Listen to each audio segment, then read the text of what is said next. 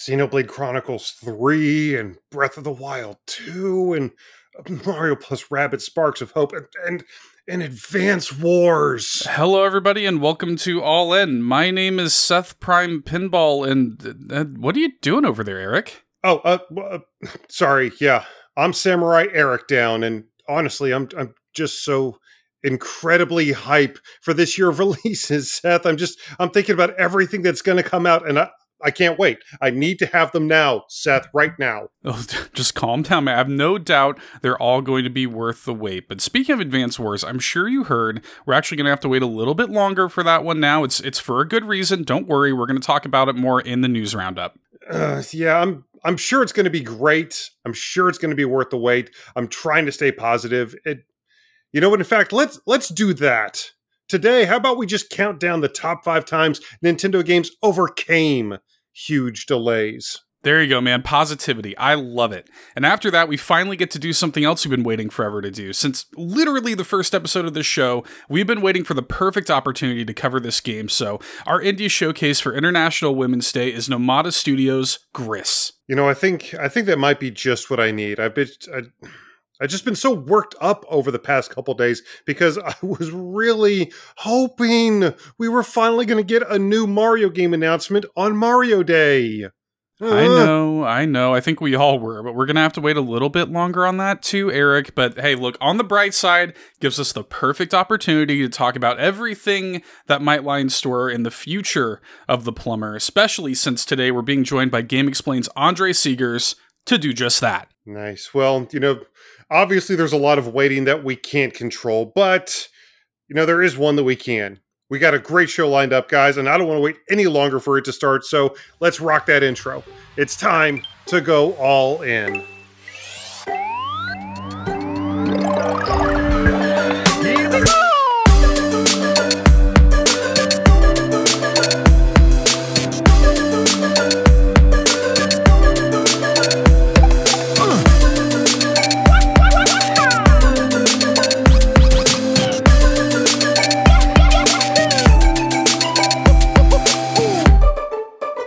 That's right, everybody. I know it has been a full week since we were last here with you talking Nintendo, but I promise a new episode of this show is always worth the wait here on All In, a Nintendo podcast, the weekly Nintendo variety show where each and every Saturday, no shells left unturned and no point is left unearned. Man, so thrilled to be here with you guys today. Great show this week. A lot of stuff to get into. I just got to dive right into a couple of things here, Eric. Before we get into everything that's been going on, I got a few things I want to just make sure we hit on. First of all, a brand new 5-star review right here at the top.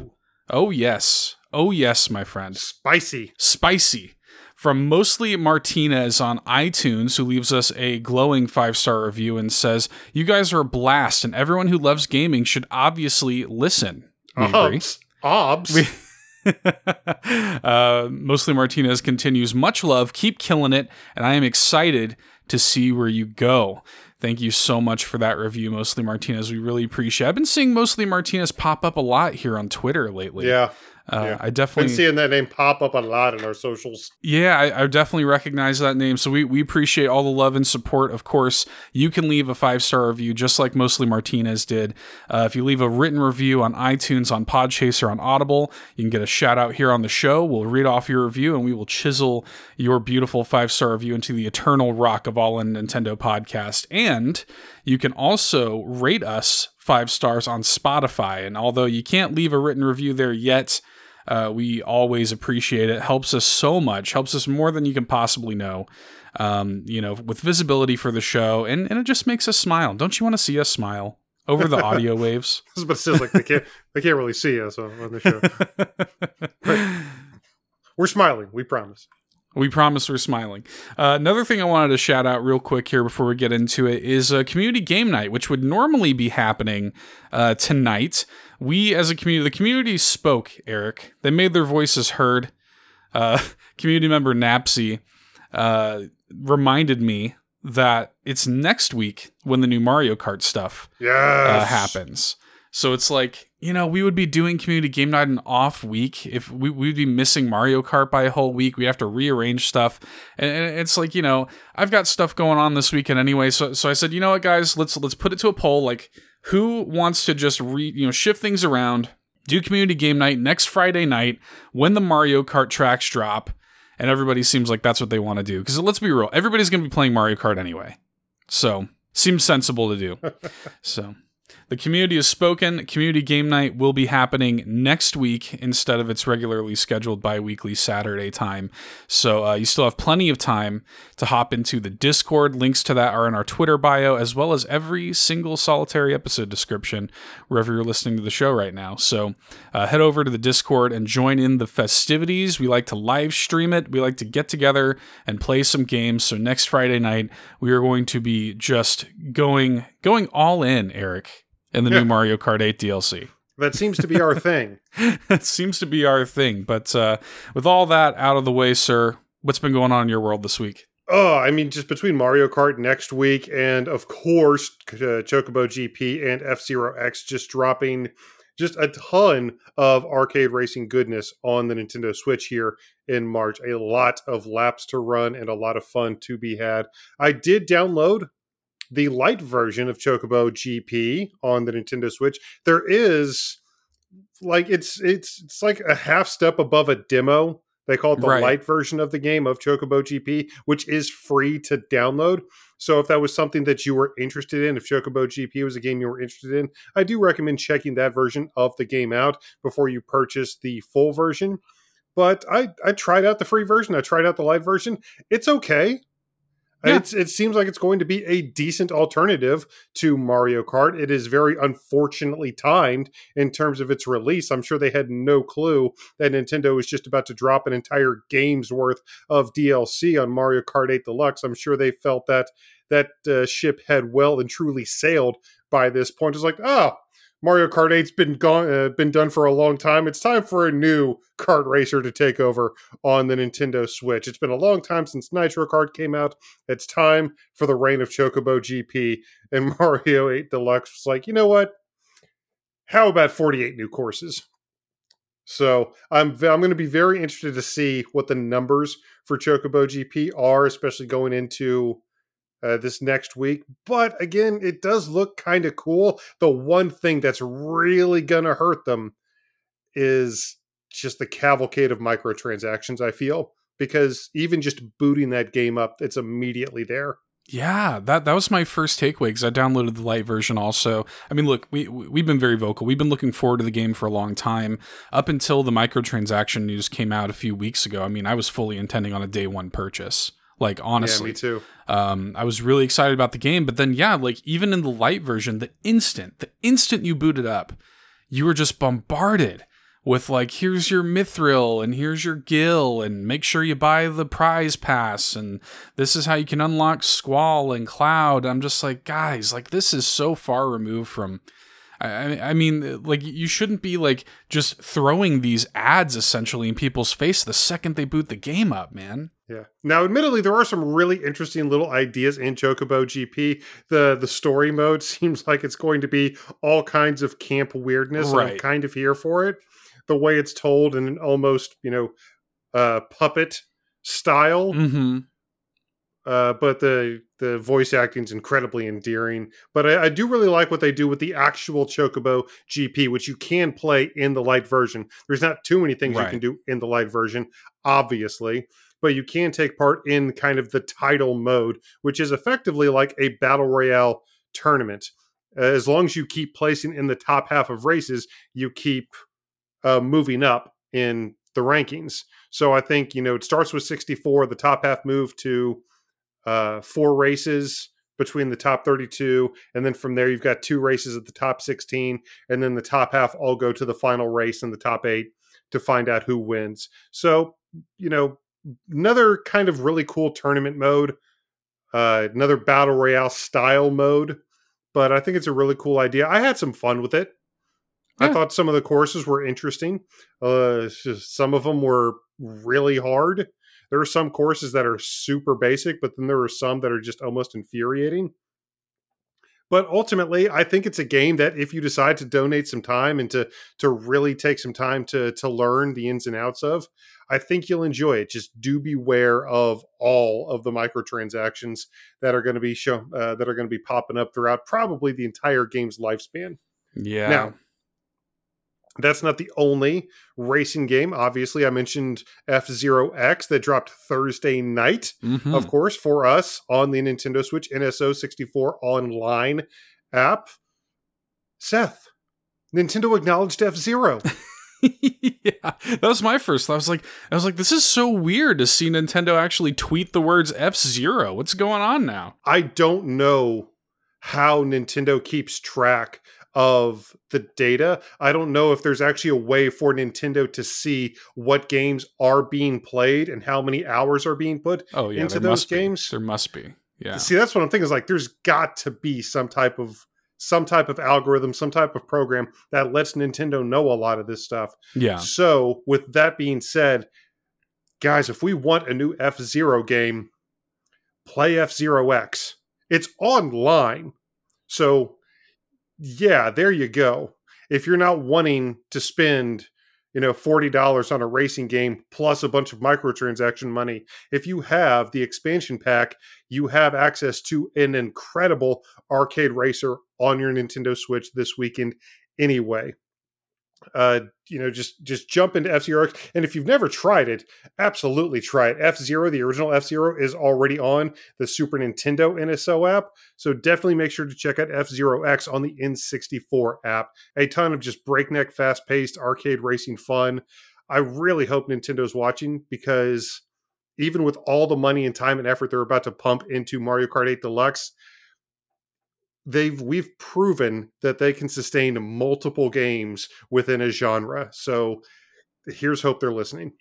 Yeah, F-Zero is a really unique franchise that I would like to see continued in some capacity, even if it's not like some AAA, release every single year or something like that. It would be nice to see F-Zero carried forward in some kind of capacity. Because it's Fast RMX was kind of the closest we got. Yeah, exactly. And, that's a classic situation of indie studios picking up the mantle when Nintendo won't do it themselves, which happens all the time. But I would like to see the F-Zero series have a second shot.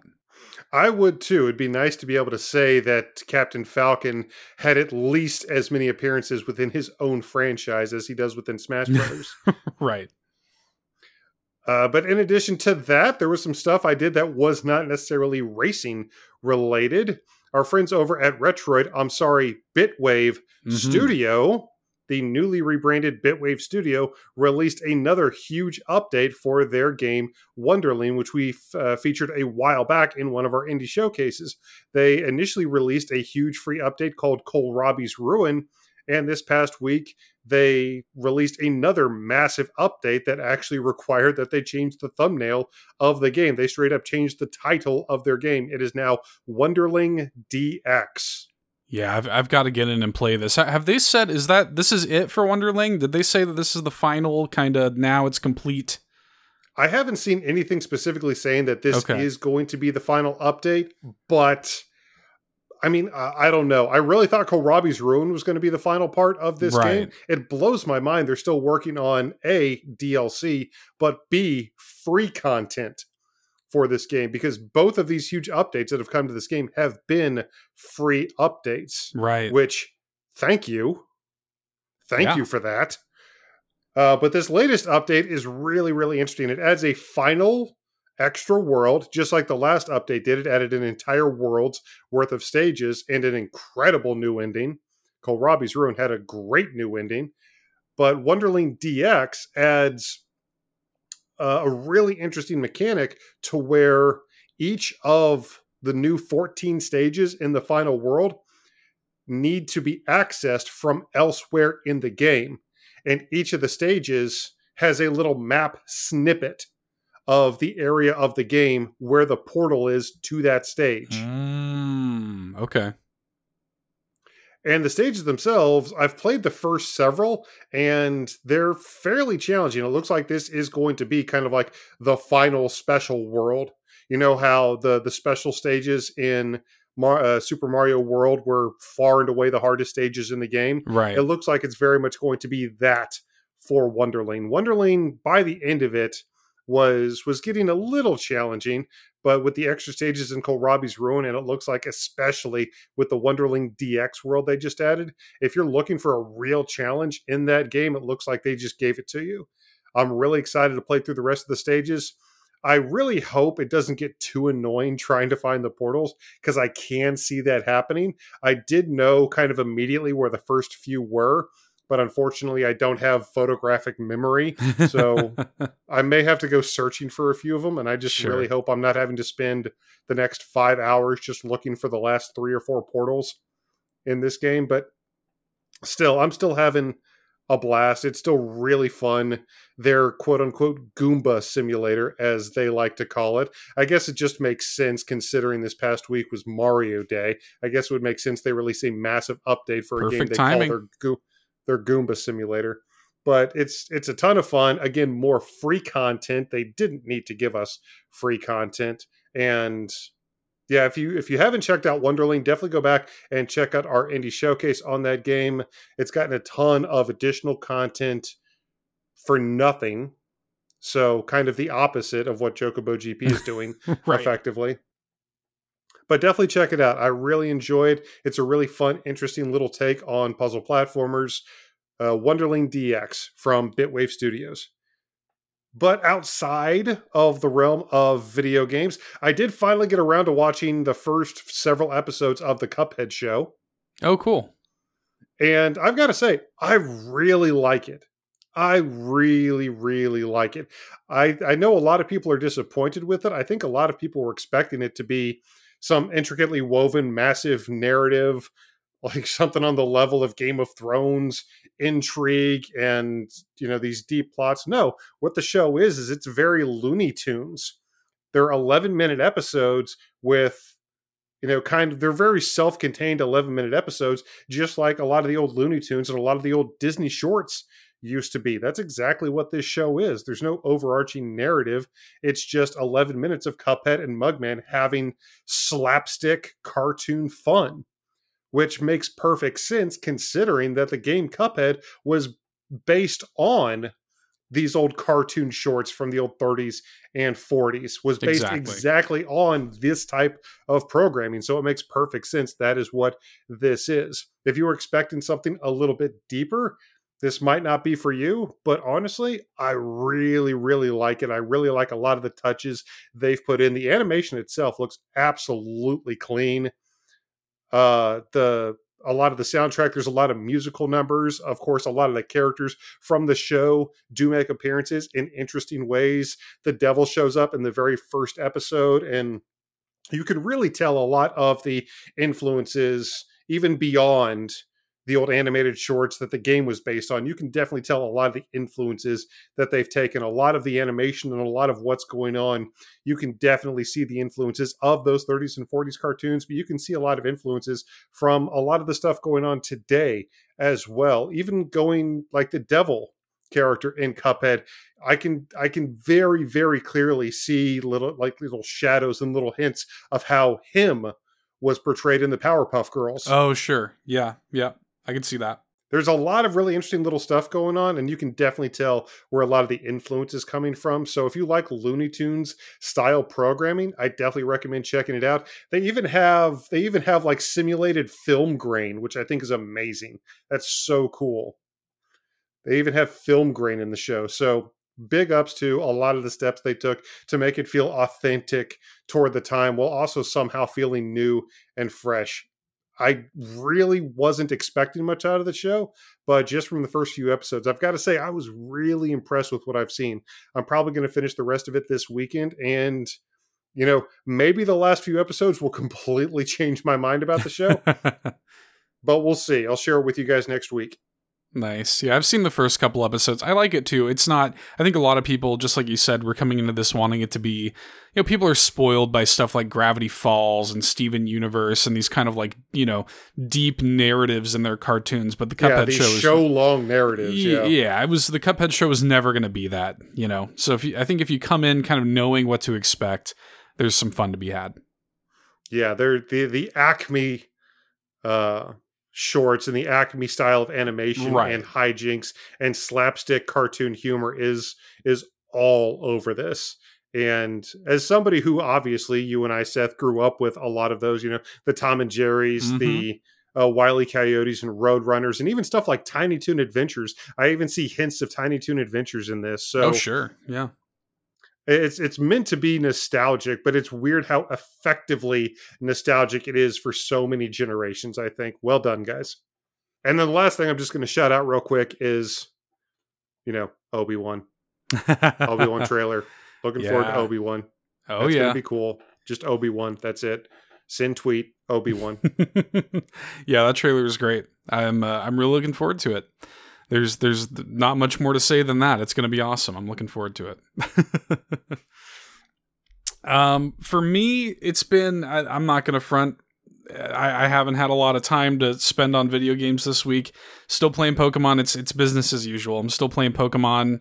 That's like the main thing. I did stream Mario Odyssey wound up streaming for like 3.5 hours.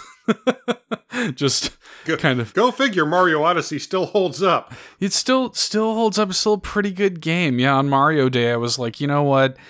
I'm going to shirk my editing chores for a little bit, and I'm going to play a little Mario Odyssey. And popped on stream, and that game's just hard to put down, man. It's just still so good. And next thing you know, 3.5 hours go by, and I'm like, okay, I had to literally pry myself away from the controller. I literally had to force myself to stop playing. Must keep playing. I could have played it all night. I really could have. The game is still so fun. But yeah, I mean, like I just haven't had a lot of gaming time. Here, hopefully, I know you saw the Batman. I did, yeah. Actually, last week I did see the Batman. Yeah, I'm wanting to see that. My wife and I are hoping to go see that on Monday. I had some things get rearranged with my day job for next week. My schedule got shifted a little bit, so I'm actually going to be off on Monday, and my wife's going to be off on Monday. So we're actually going to have a day off together for the first time in forever. So we're actually going to go see the Batman, I think. So that'll be cool. Sounds like it's a decent movie. Yeah, I did it right after we finished recording last week's episode. Like, genuinely, I ran a couple errands after we finished recording, then I went to go see the Batman that night. So it is really, really good. Robert Pattinson does a fantastic. Zoe Kravitz is amazing. Legit, probably the best Catwoman. Better than Michelle Pfeiffer? No, like I'm not even kidding. Like Zoe Kravitz absolutely kills it. Oh, I don't know about that. That's those are big shoes to fill, dude. Yeah, Paul Dano is absolutely fantastic. He's completely unhinged. It is a very interesting take on the Riddler. I know this version of the Riddler has appeared in the comics before, but I'm very much a fan of the more playful version, the more almost campy version of the Riddler, like the Jim Carrey and the Batman 1966 television show version of the Riddler. So seeing this version of the Riddler was certainly interesting, but Paul Dano, I knew he'd be able to pull it off, and he does this version of the Riddler a ton of justice. There's also a couple surprises in there. We shall see how you think of those. Looking forward to it. I'm a huge Batman fan, as you know. I love Batman. And so we'll see how it turns out. I'm looking forward to it. I have my reservations going in, but I'm coming in with an open mind, and I'm hoping to be blown away. It sounds like it's good. A lot of people are loving it. So anyway, Eric, there is plenty of news to talk about this week. Actually wound up being a subtly busy week in the world of Nintendo news. So what do you say we get into it? Yeah, go figure. Mario Day week wound up having a lot of stuff to talk about. Even more stuff than we were even anticipating. So let's talk about it. Hey, listen! Now, the very first thing we want to talk about here in the news roundup is actually a somewhat serious story. Unfortunately, this past week, Nintendo made the announcement to delay next month's Advance Wars 1+2 Reboot Camp without even giving a new release date.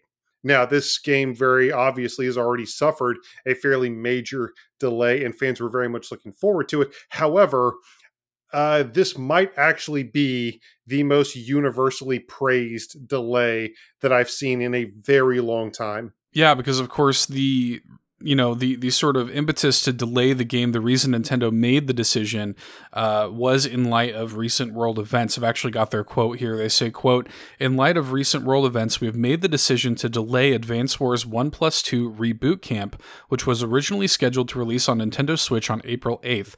Please stay tuned for updates on a new release date," end quote. Now, obviously, this is in reference to everything going on in Ukraine and Russia right now. And Nintendo made the wise and perfectly justified decision to delay the game. I think they just felt like it's kind of not in our best interest to release a game about war and territory control when that's happening in the real world. Yeah, there's a lot of people over in the Ukraine whose lives have been completely upended, and many people losing their lives during this situation. So Nintendo very rightly felt that releasing a game where a lot of those things happen within their game, albeit in a very lighthearted way, they made, again, a perfectly justifiable decision here to indefinitely delay the release of Advance Wars 1+2 Reboot Camp. I've seen so many people over the past few days praise Nintendo's decision for this, retweeting the delay and saying thank you, just actually thanking Nintendo for having the wherewithal to do that. I saw somebody compare that to something that Sony had done, where Sony was really pushing their Call of Duty Warzone season pass and all this stuff going on there. So again, just we do rightly bag on Nintendo sometimes for being kind of tone deaf and making anti-consumer decisions, but this was an instance where they were absolutely right to do what they did. Yeah, and I've seen some people be, kind of cynical about it and say, like, well, Nintendo is probably going to delay it for other reasons, and they're just kind of, like, using this as an excuse. And it's like, we have no reason to believe that. You know what I mean? The game was coming out in a month. We have no reason to believe that they delayed it for these kind of deeper reasons other than exactly what they said. And in fact, the game was coming out so soon, you have to imagine that things like manufacturing was already in progress. Things like preparing for shipment scheduling was already in progress. So, they probably had to halt quite a few things in order to delay this game and throw things off track. And, to be completely frank, the game is probably going to release in a busier time coming out later this year than it would have if it came out in April. Like, the rest of this year is stacked. And yeah. I honestly think it was, for Nintendo, a hard decision to be like, we're going to send this thing out later on in the year against all of this other stuff. And the game, unfortunately, is just not going to stand out as much as it probably deserves to later on this year. There's so much writing against it. And I'm sure this was a difficult decision for Nintendo to make, but I think everybody is glad they made it. But here's the whole talking point about that is, let's say for the sake of argument that this entire decision was made just to give WayForward more time to polish the title, just because it wasn't quite ready. Let's say for the sake of argument that was exactly the case. What's the counter argument to that? Release the game? Right. So, if it were in a state where it could be released, if this wasn't done to do that, then would you argue that Nintendo should release the game right now in light of world events? So even if this is just a thinly veiled way to give WayForward more time to polish the game, it was still absolutely the right decision not to release Advance Wars in the current world climate. Yeah. Yeah, it just makes me wonder, though, because obviously, and a lot of people have pointed this out, with the first Advance Wars releasing just the day before September 11th, 2001, literally September 10th, 2001, which caused significant delays to the Japanese and European markets. As a matter of fact, Japan didn't even get the first one until it was bundled in with Advance Wars 2 when that finally came out. So, it saw significant delays in other markets because it released the day before September 11th here in the States.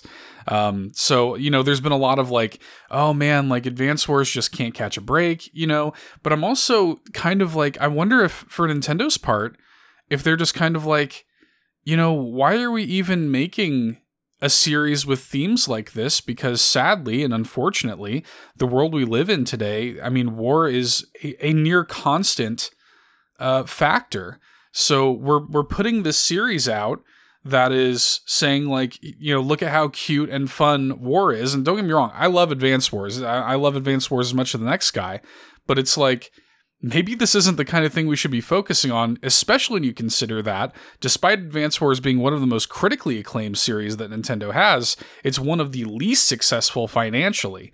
I think it's like fighting with Chibi Robo for the worst selling Nintendo franchise.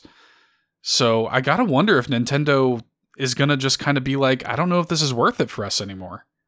No, especially when it comes to 2 major delays because of real world events. I can't imagine we're going to see another Advance Wars game, maybe ever, frankly, from Nintendo, because they've been put in a position now multiple times where they've had to come out of pocket a lot of money because of circumstances completely beyond their control. They made the right decisions, obviously, but I mean, yeah, you have games that have themes like this that have put Nintendo in a position to where they considered having to delay them because of what's going on. This obviously, I mean, I can't imagine a situation where this would happen with a game like Legend of Zelda or ARMS or Mario or Donkey Kong or Yoshi. So Nintendo has always been they've always been at their best when they've catered to what they could do best. And, maybe staying away from more mature themes, even as cartoonishly as they portray them. I think this is going to be just another reason for Nintendo to just kind of stay in their lanes. Like, nope, just all rated E10 and up. That's it. All family friendly, all bright, colorful, whimsical platformers and RPGs and ilk of that. Like, no more war, no more mature themed. Like, we're definitely never seeing another Eternal Darkness Sanity's Requiem. We're definitely never seeing. Like, the fact that Bayonetta is probably still going to get released blows my mind after all of this. So we'll see what happens with that. Hopefully that doesn't get delayed if, there's some real world situation of a dominatrix. Doing if that happens in the real world, yeah, that'd be great. We're all in bad shape if that happens in real life. But I think that for, Advance Wars, because, I mean, Nintendo has proven that they can pull this kind of thing off. I mean, Nintendo's take on the competitive shooter is Splatoon. You know what I mean? So, like, they can pull this kind of thing off and kind of make it work for them. Advance Wars is just sort of, again, and I love Advance Wars, but, like, it's a relic of another time. And like that, again, the proof is in the pudding. That first game releasing in one of the most significant moments in world history just kind of goes to show, like, well, maybe we shouldn't be interested in making games about real life war, even though it's cartoony and fun and blah, blah, blah. Like, this isn't fantasy war. This is about real life war. It's Nintendo version of real life war, but maybe Nintendo doesn't want to make their version of real life war anymore. And I was talking about this a little bit on the RetroLogic Discord, and I was like, and this is something I've even talked about on the show before. I'm like, what you do is you just reskin Advance Wars as something else. And speaking of Splatoon, just literally do this with Splatoon. Like, give me Advance Wars gameplay as a Splatoon spinoff. That way you can have your cake and eat it too. I would be all here for that. Well, I mean, there's the entire lore of, like, the Octoling Wars or whatever. Great Turf War, yeah. Yep. Yeah, the Great Turf War. So there you go. It writes Doug itself. Bowser, write that down. It writes itself. And you can do really interesting things with inking mechanics and movement for your troop units. I mean, like, it would be really interesting, actually, to do a Splatoon, grid-based strategy game like Advance Wars, and you wouldn't have to, it would be so far removed from actual warfare that you wouldn't have to worry about stuff like this. So I would almost prefer Nintendo to move in that direction, as much as I like Advance Wars. And to be honest with you, before all of this happened, I was feeling really optimistic about Advance Wars. I was like, oh wow, like, they're letting a studio like WayForward take a crack at it. It looks great. It's coming out in December, then it got delayed to April, and then, now it's got an indefinite delay. So, I mean, it's a shame. Yeah, I still do have faith that the game is going to be very good. I have faith that the game is going to be worth the wait. Mm-hmm. Even though WayForward has a couple times in the past. As much as I love Way Forward, a lot of the licensed games that they produce have very clearly been just for the paycheck. I mean, I still haven't forgotten the last Bakugan game that Way Forward made last year. Right. Was that last year? I think that was 2020. Was it? I think it was 2020. It still feels like it's breathing on the back of my neck. Yeah, but man. So Way Forward does have a history of kind of phoning it in with licensed games. However, this is going to be like a first party Nintendo release, and Way Forward does still have a ridiculous amount of talent working at that studio. So I am still very confident the game is going to be very good when it does ultimately release, whenever that may be. Hopefully it's still within 2022. Yeah, we'll obviously keep you guys updated when there is a new release date for the game.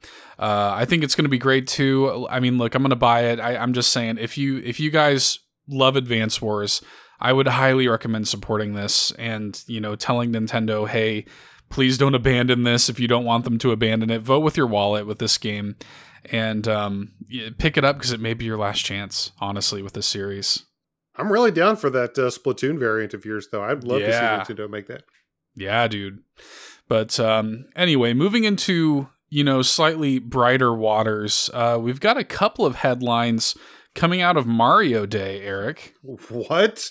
Stuff happened on Mario Day? Say it isn't so. Say it ain't so. Yeah, we of course got a few sales that were going on, some of which actually are going through the weekend at participating retailers. You can grab significant discounts, rare discounts, by the way, on Mario-related titles, things like Luigi's Mansion, New Super Mario Bros. U, some really great stuff. If you haven't, Super Mario 3D World plus Bowser's Fury, if you somehow Mario haven't plus Rabbids those, Kingdom Battle is $10, people. Come on. If you wouldn't spend $10 on that game on the eShop, we can't be friends anymore. I'm sorry. I'm sorry. If we haven't sang the praises of that game enough on the show. But something that was kind of actually prematurely revealed, like the day before, Lego. And they did this before, actually. They did this before with Lego Super Mario. They accidentally leaked it like a day or two in advance. But true to form, Lego prematurely revealed a Peach's Castle playset. And then we, of course, got the proper reveal the morning of Mario Day. So the set is launching August 1st. It comes with Lego Princess Peach, of course.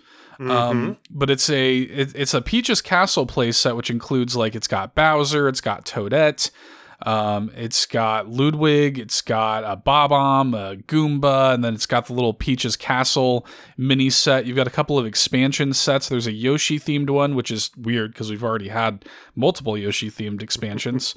And then there's one based on Mario 3D World with Kamek and Cat Peach suits and a Cat Goomba enemy there. So pretty cool. That stuff's coming out on August 1st. So get your Princess Peach on. Yeah, Seth's already bought 5. It's going to depend. They haven't revealed pricing yet. That's going to be the thing.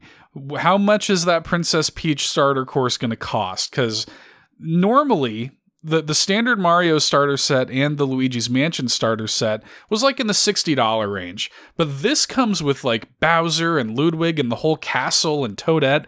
So like it's absolutely going to be $100. That's what I'm saying. Absolutely going to be $100. It's going to be much more expensive than the other sets. You know what I mean? So we'll see. That's what's going to make it or break it for me, because I've tried to illustrate restraint with this stuff. I can't break the bank spending all my money on this stuff. But we'll see. I do want the Lego Princess Peach. She's adorable. To be fair, though, the castle does look really good. Oh, yeah. The castle does look really good. And I wonder if Princess Peach is going to have just as much... I imagine she's going to have just as much functionality as Mario and Luigi. And I'd be very interested to see what a lot of that entails and a lot of the interesting little Easter eggs. Because that's another one of the cool things they've done with the Lego Mario is...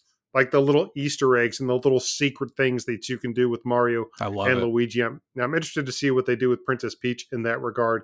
So if you're a big Lego Super Mario fanatic, these are going to be must own for many, many people out there, and I apologize to all of your wallets prematurely. Yeah, they haven't announced it yet, but I'm sure just like with most of these big new Lego Super Mario waves, we're probably going to wind up getting a new wave of blind bag enemies. Yep. And we're probably going to get another wave of power suits for Princess Peach herself. So those haven't been revealed yet, but I do expect to see that as we get closer to August. So yeah, I mean, look, I'm looking forward to it. I'm probably going to wind up picking it up. I don't know. I know you have been kind of going nuts, especially when they first launched a lot of that Super Mario I'm Lego trying stuff. not to. I'm trying to be good. I know, but I know that you, with all your, stuff, I know the certain things that you dive headfirst into, but me, I really think that as cool as it is, I think I'm going to have to save my money just a little bit because I really want to be there opening day for when Super Nintendo World opens next year in Hollywood. Yeah, man. We've been kind of waiting on because they indefinitely delayed the Florida development, which is what I was, that's closer to my neck of the woods and very close to your neck of the woods. So, yeah, almost literally my backyard. Yeah, so I've been kind of waiting on news on that, but yeah, that was another reveal for Mario Days that Universal Studios Hollywood is actually opening up their Super Nintendo World next year, way closer than I think most people were expecting. Yeah, I'm going to buy so much merch. I'm going to buy so much merch.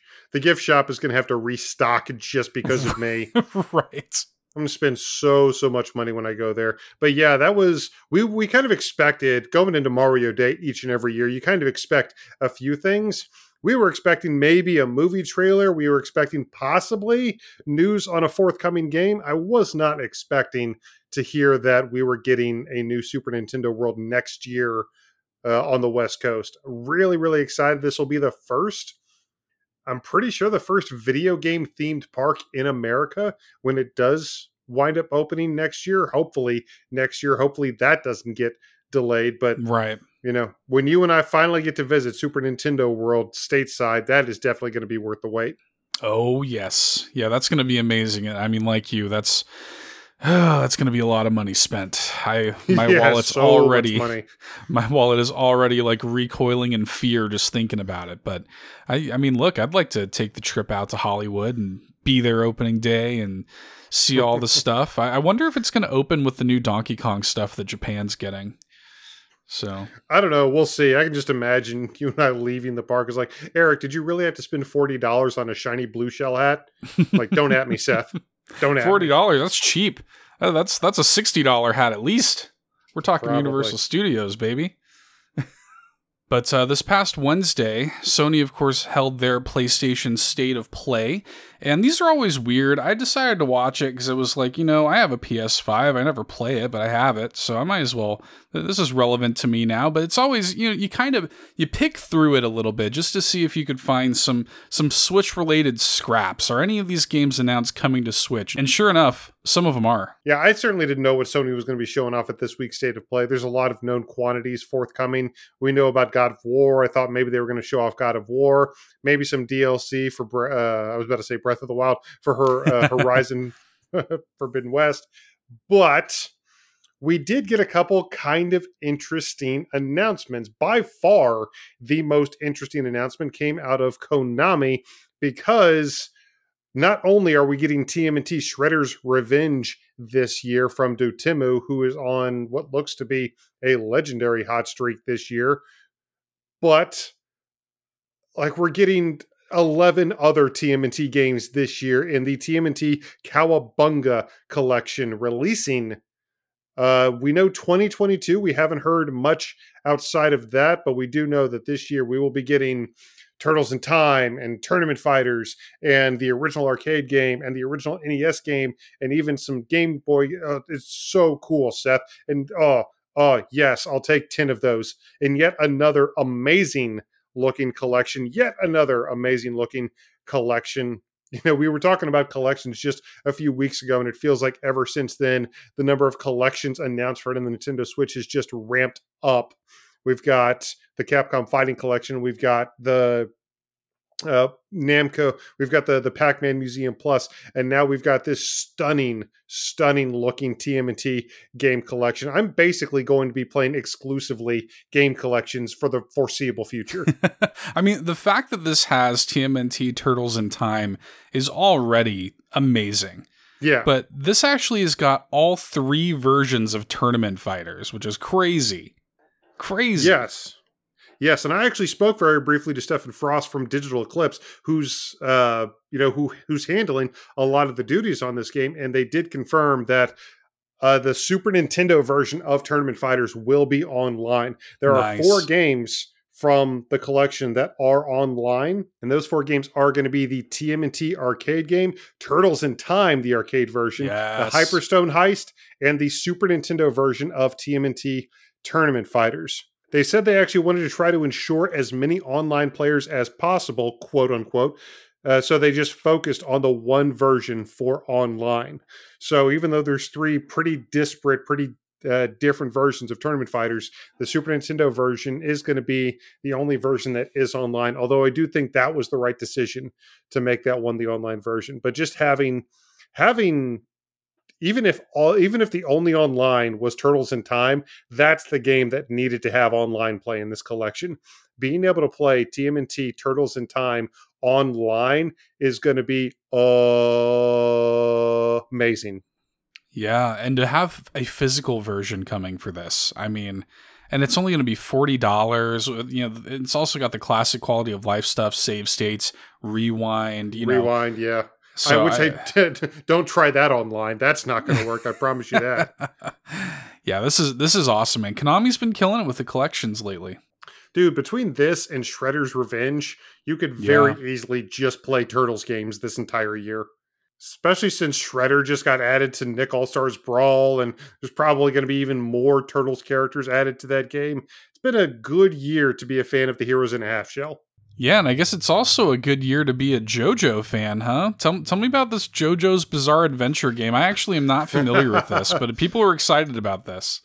Yeah, JoJo's Bizarre Adventure is an incredibly, frankly, bizarre anime that is kind of the definition of cult classic, at least here in the West. It has to do with these characters who have kind of Persona-esque avatars that they can summon to give them extra power in a fight, that they're called stands. Oh, is that where the stand thing comes from? Yeah. Okay. Yeah, man. So these characters have these weird magical avatars they can summon called stands, and each one has different abilities that can give the stand user different abilities, and there's vampires and many different generations. It's bizarre. It is aptly named, folks. And they had a fantastic fighting game back on the PlayStation 1. But they released JoJo's Bizarre Adventure All-Star Battle on the PlayStation 3. Right. I think they sold like 400 some odd copies. As a matter of fact, I actually own one of them. I am a proud owner of the very limited edition physical release of the American version of the PlayStation 3 JoJo's Bizarre Adventure All-Star Battle. Nice. Yeah, as a matter of fact, I'm looking at it on my shelf. It's one of the few PS3 games I still own. Do kind of wonder how much those are going for these days. I might have to check that out. I'm not selling it, though. I'm absolutely keeping that. But yeah, JoJo's Bizarre Adventure All-Star Battle R is coming this fall to the Nintendo Switch. It's a really weird 3D, not quite arena-based fighting game. It's bizarre. I mean, that's the word that just keeps coming up with this franchise, with this IP. It's just bizarre. I do recommend kind of checking it out a little bit. It's definitely going to be one of those cult hit fighting games, I think, when it releases. And I am glad that this game is finding a bigger audience. I know that there's like 50 some odd playable characters in the title. I don't remember how many were in the PS3 version of the game, but I do have to imagine that they are going to be making a few substantial improvements over the original PS3 version, over the original PS3 release of the title. So I'll be very interested to see what all they've added and everything that they've decided to enhance or remaster or rejig for this forthcoming Nintendo Switch release. Yeah, I've never played. I didn't even know this was a thing. So this is really cool. More fighting games equals happy Eric. Yeah. I mean, it wasn't amazing. It wasn't one of my favorite fighting games, but it was really unique, and it certainly has its own niche. It definitely has its own place, and it's going to have its own audience. And I do think that this release is going to expose a lot of people to JoJo here in the West. I do think it's going to expose a lot of people, maybe even to fighting games. So we shall see. JoJo's Bizarre Adventure All-Star Battle R coming sometime in the fall. Nice. Well, we had a couple of situations in this state of play, and I think the general consensus of it was like, whatever. We're not here to talk about the state of play itself, but there were a couple moments in there where it was like they announced one thing and it turned out to be something else. Like the state of play opened with this thing that everybody was like, is this Dino Crisis? And then it wound up being like, what was it called? Like Exo Extinction or some junk or something like that. Something like that. Yeah, it's... Not Dino Crisis. Yeah, it's like, what was that called? Was that State of Decay, that one with like the wave of zombies that's constantly coming after you with Sam Witwer? Oh, that's Days like Gone. That? Days Gone. Days Gone. I actually like that game. It was a good game. But it seems like an almost Days Gone / Anthem, title with dinosaurs for some reason thrown into the mix in mass. It just looks really weird and not in a good way. I mean, obviously, we're probably not going to have much to say about it outside of this because I seriously doubt this game is coming anywhere near the Nintendo Switch. No, but, yeah. I got to say, this was not Capcom's strongest showing, IMO. No, the only reason I bring it up at all is because we had another moment like that later in the state of play where this trailer begins to roll for this tactics-based strategy RPG. And I mean, I'm telling you, I was literally watching live chat as this was happening live. Everybody thought that this was a new Final Fantasy Tactics game. Everybody thought it was. And then, it seemed like a slam dunk. The title screen begins to come on. It literally even does the thing that Final Fantasy does with their title splashes, where it'll show like a silhouette and then just sort of the text will sort of fill in. And then when the text fills in, it's not Final Fantasy Tactics, it's the Diofield Chronicle, which is a selection of half words. So doesn't it just feel like Square is going out of their way to make sure their legendary RPG IPs no longer appear on consoles? It's so funny.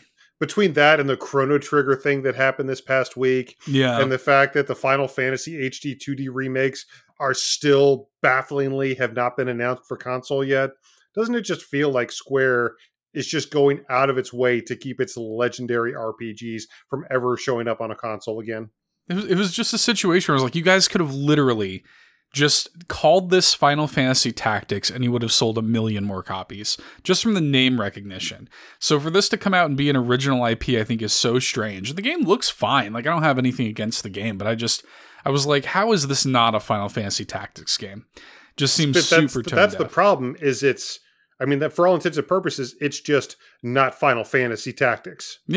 Yeah, and that's going to be the story, I think, of the game, regardless of its quality. I think a lot of people are going to look at it and be like, well, this should just be Final Fantasy Tactics. But anyway, the Diofield Chronicle is coming to Switch when it releases later this year.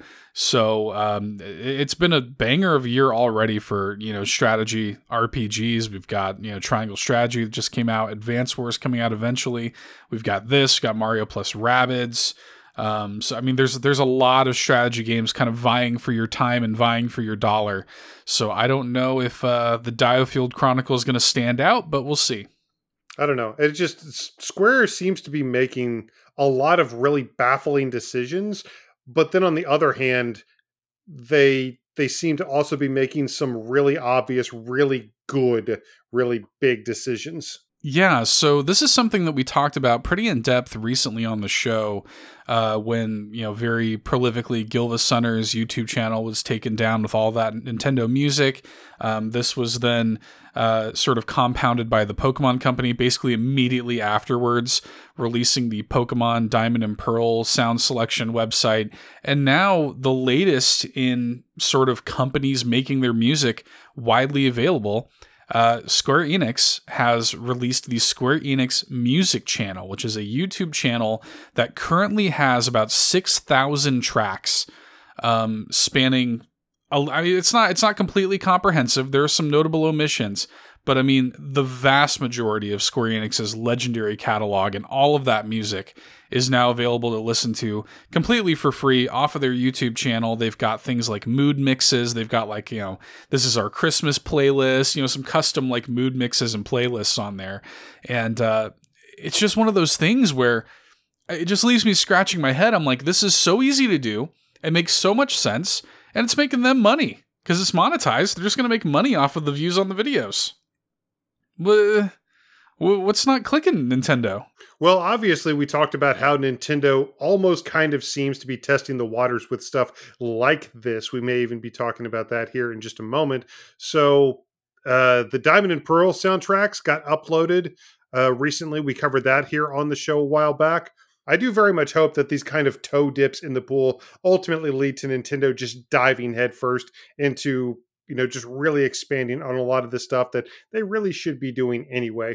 And I've got to admit, yes, there are some notable omissions from Square's music catalog right now, but they released 6,000 songs? Mm-hmm. Yeah. And still immediately were people like, well, where's this? Why isn't this here? There's not enough. I'm like, they literally just released 6,000 tracks. Yeah, and I'm sure they're going to be adding to it. Give it a second before you complain about it not being good enough. Yeah, I'm sure they're going to be adding to it. The entire Final Fantasy series has got representation here on this channel. The Chrono Trigger, Chrono Cross, the Saga series is on here. It's just an embarrassment of riches here on this channel. And even to include weird Final Fantasy offshoots, speaking of Chocobo, the Chocobo soundtrack is on here. There's a ton of playlists. Nier Automata, amazing soundtracks, and again, mood mixes, and right. So there's a lot going on. Octopath Traveler, Kingdom Hearts, I think, is the big notable omission here. Yeah. That doesn't surprise me, especially considering they released Melody of Memories. That does not surprise me. Right, yeah. So I'm sure we're going to see this get added to as time goes on. Another really cool thing that they do is they have a kind of recommended playlist thing where, a lot of these other publishers and stuff that Square Enix works with have released this stuff also independently. So Team Asano, for example, has released a lot of the Bravely series soundtracks. So they've also sort of collaborated with them. Things like Neo The World Ends With You soundtrack and the original World Ends With You soundtrack. Even stuff like Balan Wonderworld's original soundtrack is on here. So I respect that. The music from that game is actually pretty good. It is. You got Mana series soundtrack. I mean, it's really, it's not completely comprehensive, but it is fairly exhaustive. They've got a lot of stuff on here already. I'm looking forward to seeing, what they add to it. They've got chill out playlists, chill out arrangement tracks. I'm looking at it right now where it's a chill kind of Square Enix music playlist. I mean, this is just so cool and so easy to do and makes perfect sense.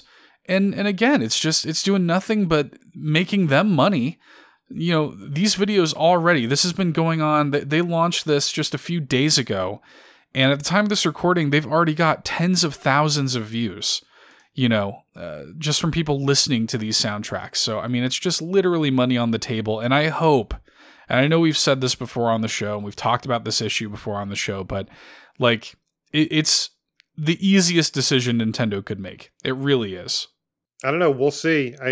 There's a lot of reasons that Nintendo may not want to. I don't know what those reasons could be, but there's a lot of stuff that goes on behind the scenes at big corporations, and a lot of people that need to be made happy, and a lot of people that have a lot of pull. So I have no clue what's going on with that. I'm sure that idea has been floated a lot. I'm sure that has been talked about a lot at Nintendo. So I've got to imagine there's at least a halfway decent reason they haven't pulled the trigger on it yet. But I just hope whatever that reason is, it becomes a non-issue sooner rather than later. We will certainly see. But moving out of the world of Square Enix and into the world of Monster Hunter, Eric. Doesn't Monster Hunter just feel like a Square Enix game, though? It kind of does. I could see that. You know what? I could see that. I'll give you that. But of course, it's a Capcom series, not a Square Enix series. Maybe we'll see some Square Enix collaboration or something at some point. That'd be cool. But that would be really cool. I mean, we only have a week to wait. I was gonna say maybe we'll see some kind of announcement in that regard at this new Monster Hunter Rise presentation that's happening next Tuesday. Now they've said it's going to be focusing on the upcoming Sunbreak expansion. Of course it is. Of course it is. Gotta imagine we're going to get a date because it's been kind of soft dated for this summer. But yeah, it's going to be 20 minutes in length, and I'm really looking forward to it. I am too. We absolutely adore Monster Hunter Rise. We haven't been able to play it too much recently, but still, Seth and I have put dozens and dozens, and let me check, dozens of hours into this game since it's come out. You and I have battled more monsters than we could even ballpark at this point, and we've had a blast the entire time. We've gotten online with some of our friends and just hunted to our heart's delight, and I cannot wait for Sunbreak to come out. I'm sure there's going to be a lot of new monsters they're going to show off. I'm sure they may even possibly, hopefully, fingers crossed, announce a few more awesome collaborations. Those are honestly what have been keeping me going for a while, is just seeing what nuts content they're going to add to this game. Monster Hunter's already nuts, but being able to hunt monsters with Amaterasu from Okami, or Rush from the Mega Man series, or hunt as Akuma from the Street Fighter series is just so unbelievably cool. And all the collabs that they had with Monster Hunter World, just seeing what they could possibly do. Of course, Sonic, just seeing what they could possibly do in the near future makes me incredibly excited just to see. They've been adding content, mostly event quests, but they've been still continuing to add content at a steady pace to this game since it's come out. Not necessarily massive content drops anymore, but they have been constantly updating and constantly supporting Monster Hunter Rise since its release a year ago now. So I expect big things from Sunbreak and this presentation next week. Yeah, I can't wait. That's happening next week, Tuesday the 15th at 7 a.m. Pacific, 10 a.m. Eastern. Also, keep in mind, daylight savings. So, be prepared to adjust for that. But that is happening at that time next week. So, look forward to it. Calling it right now, Ace Attorney crossover, Ace Attorney collab. That needs the fact that hasn't happened, especially with Great Ace Attorney. The fact that hasn't happened yet is an incredible omission in this game. That needs to be resolved. That would be really cool. That would be so. Please don't do a collab with that new Dino game of yours, Capcom, because I think that would be really awkward. Just have a bunch of Jagras come out of a portal and flood the flooded sanctuary or whatever, just all over the place. Why not have like that Anthem looking armor as layered armor in the game? Like, nobody wants that. Capcom, please don't do that. We didn't ask for that. Don't give us that. But if you want to try out Monster Hunter Rise, if you somehow have not played the game yet, if you're not one of the millions of people who have bought it, it actually is the latest game to join the free game trials on Nintendo Switch Online. Free to play for Nintendo Switch Online subscribers through the 17th. I do think that is really intelligent, because you're going to have people play the game this weekend leading up to the announcement of a ton more content for the game right as the trial is ending. So you're essentially, you're giving people the full version of the game as it is right now, but then at the very tail end of that trial period, you're saying, look at all this awesome extra stuff that's going to be available in just a few months. What a genius ploy. What a great way to get people to lay their money down to make sure they don't miss out on that. It may be like very pain pointy. It may be very, FOMO. It may be a little kind of underhanded, but I do kind of respect the game there. The free trials have been something that we've been seeing a lot more lately. They've been doing it. It used to be kind of rare, and now it's happening basically on a monthly basis. So I mean, this is really cool. Nintendo seems to be much more keen to support NSO in general. Obviously, we just got the expansion pack, and we just talked last week about the new My Nintendo rewards that they added, and the icons, the custom icons you can do now, and the platinum coins and all of this. And then on Sunday, they drop a 2.0 update to the NSO mobile app, and it's not a big one, but like it does kind of give players more options. You can do things like change your online status from the app, see what your friends are doing, have access to your friends list. It streamlines the overall design of the app and everything. And I just think it kind of shows that now that we're in the 5th year of Nintendo Switch, Nintendo is kind of focused on giving NSO like a bit of a refresh and a new focus. I hope so, because this is exactly what we were talking about a few minutes ago in regards to, some really easy user decisions that Nintendo can and should be making.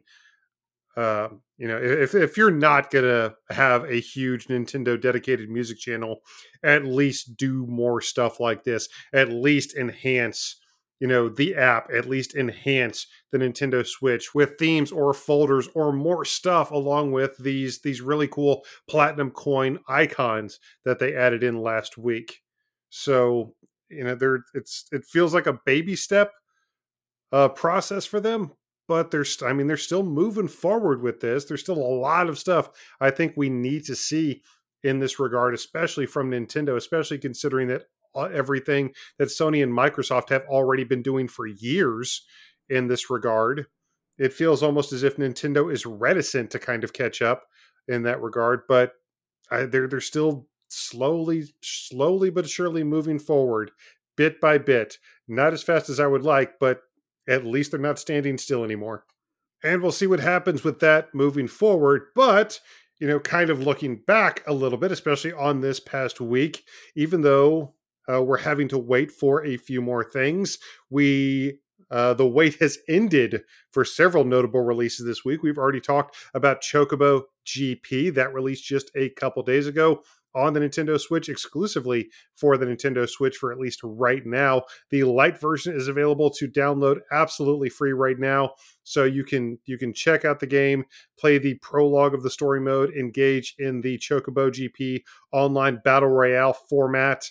So a pretty good way to see whether or not this is going to be a game you're going to want to drop the full retail value on. Just again, do be aware, a lot of microtransactions, just a lot of them, just so much of them. In addition to that, a game that we've kind of had our eye on for quite some time released this past week, Aztec Forgotten Gods, came out on the Nintendo Switch. I want to play this. Now, admittedly, it's gotten some kind of lukewarm reception. We haven't had a chance to check it out ourselves yet. I've wishlisted it. I really want to check it out. It's on my to-do list, and I still think the game looks really cool. I know it's gotten some kind of tepid reviews, but I still think it looks really interesting. Yeah, I mean, ultimately, you got to play the game yourself. But right, if we get around to that, we will definitely let you guys know what we think. There's just so much to play, though, because in addition to those, we got Republic Anniversary Edition on the Nintendo Switch this past week. Ah, yes. I actually really enjoyed this game. So for those who don't know what Republic is, this is a game from a small indie studio that was founded by the producer of the Metal Gear Solid series.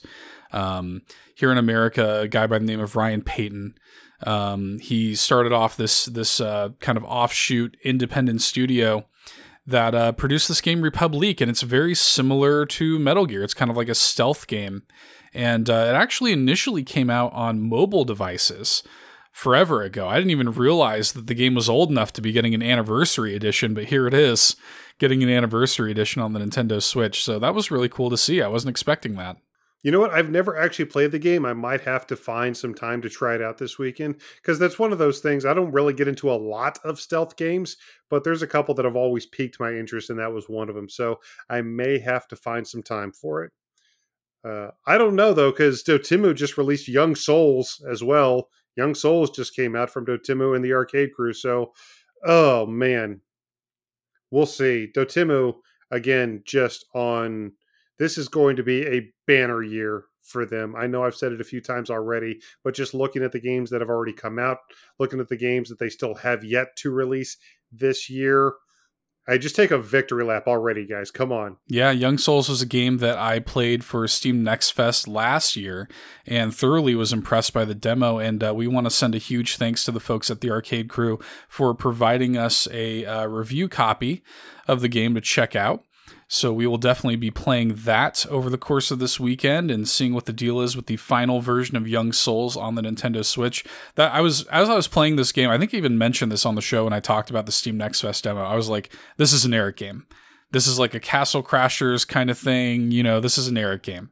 So I think you're particularly really going to like Young Souls. So thanks again, Arcade Crew, for letting us check it out. I'm sure I'm going to like it, although something came out this week that just, you want to talk about an Eric game that just absolutely speaks to the child in me, that just absolutely speaks to little 5-6-year-old Eric, because I played this back when I was young. I don't know if you did, Seth. Oh yeah. But Chex Mix ran a promotion with their Chex cereal, I think, back in the day, to where you could get a free version of what was effectively a modded version of Doom. That's exactly what it was. Yeah. You could get Chex Quest in select cereal boxes from Chex Mix. And again, just the fact that it exists, the fact that a version of Doom exists out there that is just all about breakfast cereal, Chex Mix, there was just something so perfectly 90s about that. And the game, because it again is just a modded version of Doom, is oddly fun. Oh yeah, I loved it when I was a kid because it was the kind of, look, I grew up in a very Christian household. Like we were watching Veggie Tales and Bible Man and stuff like that. You know what I mean? Bible Man, wow. Yeah. So Chex Quest is kind of like, the kid-friendly, version of Doom. The version of Doom that you could play in front of your parents and not have to sneak off to your friend's house to play. The anti-Conker's Bad Fur Day. Right.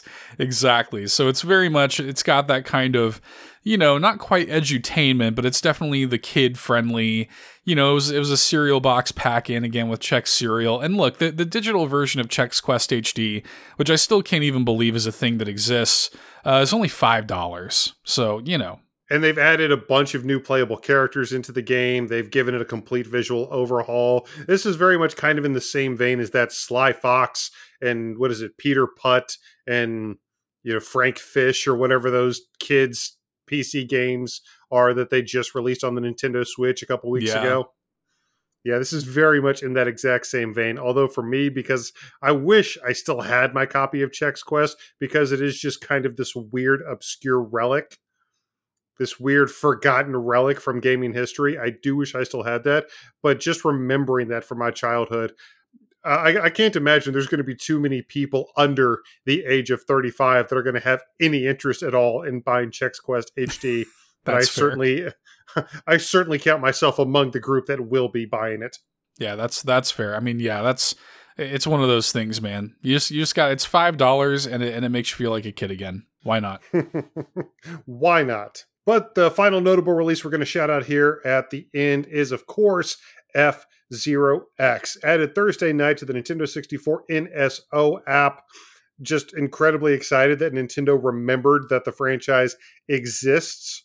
And hopefully, I said this a little earlier, if Nintendo can somehow keep stats, if they can somehow see the amount of hours that people are playing this game, like just pump hours into F-Zero X. We need to find a way to show Nintendo that we want more of it.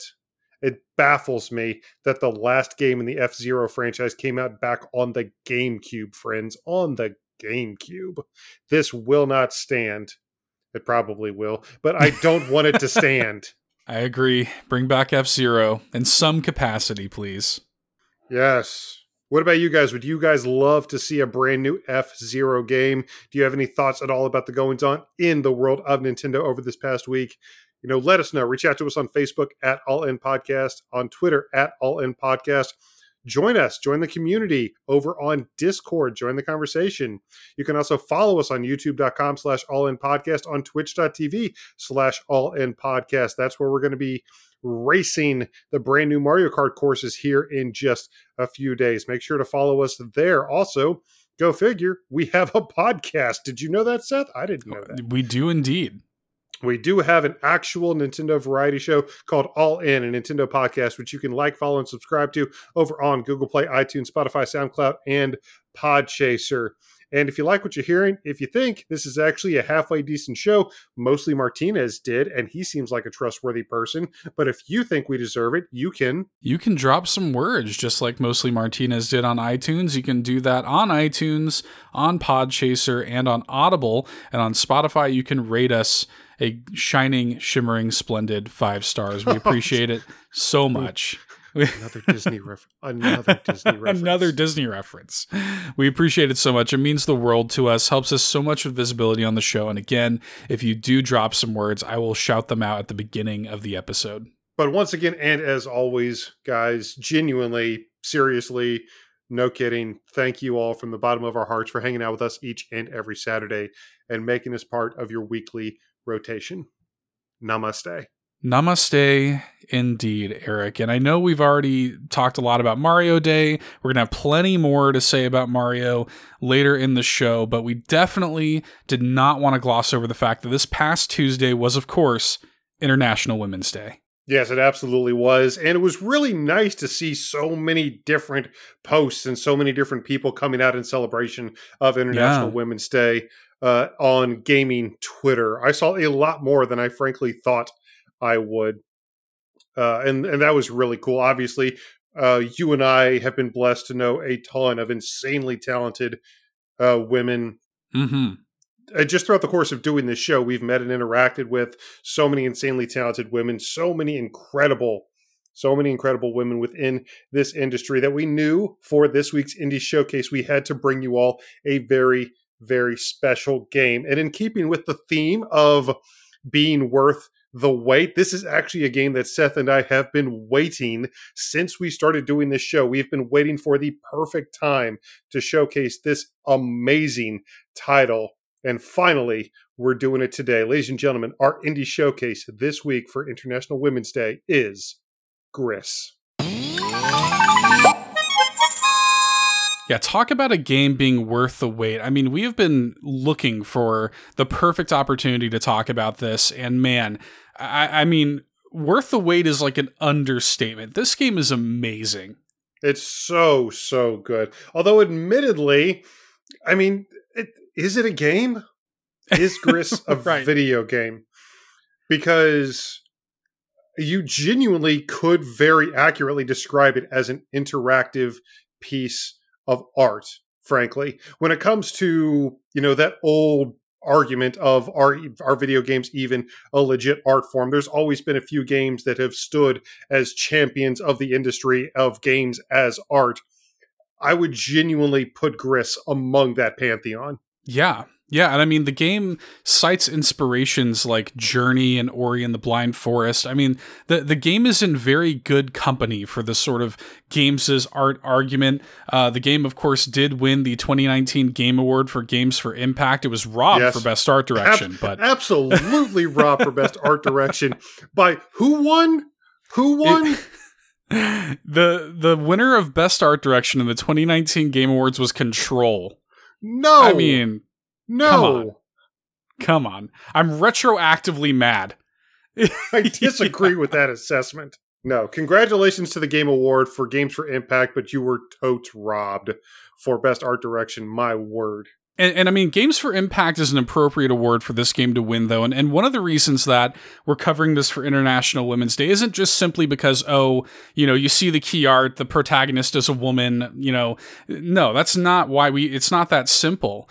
The game, and we had known about this game for a while, and it's, gotten all kinds of critical acclaim, but the game is a woman's story, a real woman's story about, overcoming great loss, depression, grief, and rising strength and perseverance. So this is such an empowering game about a woman's experience, and I think it's so special. Yeah, the entire the entire onus behind making this game was to create the story of a woman overcoming. Yeah. And if it sounds like we're being purposefully vague, there's a reason for that. It's because a lot of that iconography, a lot of that imagery, and a lot of the narrative beats of this game are purposefully vague and even surreal, to the point where you can very easily interpret it as so many different meanings. I mean, before we even started recording, Seth and I were talking about this game a little bit, and we were talking about just the different ways that we had interpreted it, completely irrespective of other ways that people had interpreted it. The number of different narratives that people have inferred from this game is so vast and so varied, and yet similarly universally powerful across the spectrum. And it's so incredible to see something like that. And I love that about this game because, just as you said at the top, the game really is like an interactive piece of art, and like good art, everybody takes away something different from it. So it's just like when you go to an art gallery and you look at a painting on the wall and somebody says, "Oh, I see this," and somebody else might say, "I see that." Gris is very similar, where people are going to take away different things, and the game's story is told intentionally vaguely to elicit that sort of response through the art. It's beautiful. Yeah, but obviously when you talk about Gris, I think the first thing that a lot of people immediately think of, at least people who have seen anything about the game, is that incredibly striking art style. There's a reason we said this game was robbed for best art direction. The game looks absolutely stunning. It's got this incredible, I told you it kind of reminded me of the old Winsor McCay Little Nemo and Slumberland comics. There's this what were you comparing it to? Well, yeah, the game reminds me a lot. As I was playing it, I got a couple of things just really immediately. First of all, the artwork of an artist named Ivan Earl really came to mind. He's the concept artist that did the backgrounds and the concept art for Sleeping Beauty for Disney. And just the way that he does like certain little flourishes in his art, the kind of square trees, the very like meticulous detail in the backgrounds, like little tiny things are like that reminded me so much of his art. But then also like the sort of medieval French impressionist animation style, things like Gris's spindly legs reminded me of it. Things like the way her face is animated in cutscenes reminded me of it. It was calling to mind things like Child of Light, which was done by a French animation team from Ubisoft, which actually, now that I'm thinking about it, the developers actually are ex-Ubisoft developers. Yeah, we're talking about the art direction. The art was done by an incredibly talented artist by the name of Conrad Rosé, and the way that he came to work on this game was really interesting because, speaking of Child of Light and Ubisoft, the official studio that made this game, called Nomada Studios, another game published by Devolver Digital. I guess we're just huge Devolver Digital fans over here at All In. But it was made by a studio named Nomada Studio, created from ex-Ubisoft employees. As a matter of fact, the three men all met at a going-away party for one of them. The two ex-Ubisoft employees were Roger Mendoza and Adrian Cuevas. And I hope I'm pronouncing that right. Apologies if I didn't. But Cuevas was going to Montreal to work on Rainbow Six Siege. And Mendoza and Cuevas had always internally talked about making their own game together, about making an indie game, but they weren't artists. They didn't have that kind of artistic flair to be able to bring that to a game. And then at the going away party, where presumably Cuevas and Mendoza were just like, you know what? It's too bad we were never able to get that idea off the ground. That would have been really cool, wouldn't it? Conrad Rosé, I guess, just walks up to them and says, "Hey, good to meet you guys. My name's Conrad. I'm an artist. And ironically enough, I've always wanted to work on a video game." Presumably light bulbs all around. I love that. I love that story so much because like it's just one of those things where like it just right place, right time, and this beautiful piece of art. rose from it. You heard that right. All their pronouns were he. Right. Yeah. And this is, I mean, that was one of the things when the credits began to roll, I was expecting to see, directed by a woman, because it's such a powerful woman story. But no, yeah, this team is made up of men. And I just think that one of my favorite things about this game is the way that, me as a male, playing the game, being able to interpret stuff from this game's story and being able to see the world through Griss's eyes was, such a powerful experience for me. It's unlike anything else I've ever played. Yeah, just watching the environment and just watching everything that this character goes through, it's just so visually arresting the entire time. It's not something you even really play. It's a game you basically experience. That's the best way I can describe it. It's an interactive experience. I still fight with myself on whether or not I actually call it a video game. I mean, it is, but it's so much more than that. There's a reason it won Games for Impact at the 2019 Game Awards. Everything that's going on all the time, the details, and of course, I'm a huge detail-centric guy. This is something I've always said, is anybody can make something good. It's the details that make it great, and man, do these guys worry about the details. It's so incredible. All the different subtleties that are going on, both visually and from an audio perspective, just different subtle shifts in both visual and audio cues.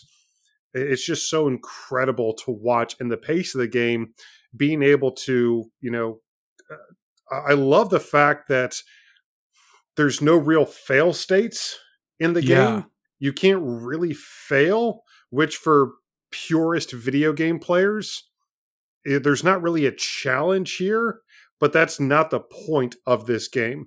Yeah, I'm so glad you brought that up, because one of the things that was constantly in my head as I was playing it with the pacing, the lack of any sort of fail state or whatever, is that it means that the game feels incredibly organic. Like, this is a puzzle platformer, if you were to distill it down to its base components. It's about, going in a direction on a 2D plane, doing some puzzle solving and platforming. That's what the game is. But like, the way it all just sort of, the world just sort of grows and unfolds around you so naturalistically. I never felt lost the entire time I played it. I never had any sort of like, there was no sense of like, I don't know where I should go next or anything like that. It just felt incredibly, the story felt completely organic, and it just felt like there wasn't any sort of like challenge or threat of danger or whatever, but the way I was just able to make my way through this story with no real hiccups. Like, I don't know that there was ever too many moments where I had to like stop, like it just felt like I was just really making my way through her story. Yeah, and this is not a story necessarily that's going to take you a long time. This is probably just going to take you around 3 hours, but the flow of the game certainly lends itself to a single sitting. I was able to beat this game very easily in just a single sitting, A, because it's not that difficult, but B, everything about the design of this game just keeps you wanting to move forward, not just to see what's next, but to see what the character is, for their sake, what's going to happen to them next. It's so incredibly powerful, and it just continues to build in that regard until the end. Yeah, and I mean, like, to the game's credit too, I mean, the game could have had a much lighter hand gameplay-wise than it ended up having. Like, the game does have puzzle solving and platforming and stuff like that, and a little bit of like, I wouldn't say that anything in the game is like a head scratcher, but there are some things on the side. There are these little memories that you can collect on the side that actually have a little bit of challenge to them. You might have to actually stop and think if you want to collect them. And there is a reward, an additional kind of secret cutscene, a little secret ending you can unlock if you get them all. And that's there for you if you want a little more gameplay teeth, I guess, but the game doesn't have a fail state. The game doesn't have like super duper complicated puzzles. It's not that kind of game. It's not about that. It's about just experiencing this story and like just pushing through and, experiencing the themes and just all the different environments. And just experiencing it. Now, that's not to say there's not gameplay here. They could have taken a lighter tone with it, and even the hand they took with the game when it comes to gameplay is still relatively light. Ultimately, the game is a 2D puzzle platformer. And again, a lot of the puzzles you're going to solve, they're not real head scratchers like Seth said, but one of the things I did like was each of the different chapters does bring something new, does bring a new mechanic, a new motif, some new ideas to the platforming challenges and the puzzle. And that was another thing I liked, is there's some puzzle elements, and then there's some actual like platforming challenges that you have to overcome as well. So the game does enough with the gameplay to keep it interesting in that regard as well. Again, nothing that's ever going to challenge necessarily hardened players, but it's just another thing that really marries up well with everything else that's going on. And it plays very, very tightly into the narrative that's being told. And the reason I say that is because you do wind up getting new abilities throughout the course of the game. You start with just running and jumping, but you do, throughout the course of the game, you do gain several new abilities. And even these new abilities that you get, even those directly tie into the themes and into the narrative that's being told in Gris in a really subtle and really impressive way, in a way that kind of reminds me about the diploma from Unpacking. Yes. And that's kind of the thing, right? Is like the best parts of this game we can't tell you about. And I don't even mean like we can't tell you for spoilers, although that is a part of it, but the best part of the best parts of this game are going to be the things that you're thinking about when you're playing it. Are going to be the things that you're going to draw away from its mechanics, and this must mean this, and this is what I'm taking away from this as a person. I mean, that sounds really like heady and cosmic, but like that's so much of the joy of this game. So much of what makes this game special is the way you're interacting with it. It's, we can talk about gameplay mechanics and stuff like that, but this game is way, way, way bigger than the sum of its parts. Yeah, even the new abilities, even the new mechanics that you are going to get are specifically there to ask you questions about why they're there and about why they work that way. And again, it may sound like we're giving the game too much credit, but in fact, the developers of this game, because they wanted this to be a narrative and an experience and a journey about overcoming grief and, hardship, trauma, whatever you want to read into it, in order to really best bring that out of the game, they actually consulted with real life psychiatrists in order to find out how best to approach that. Oh, it's beautiful. And again, there's so much to take away.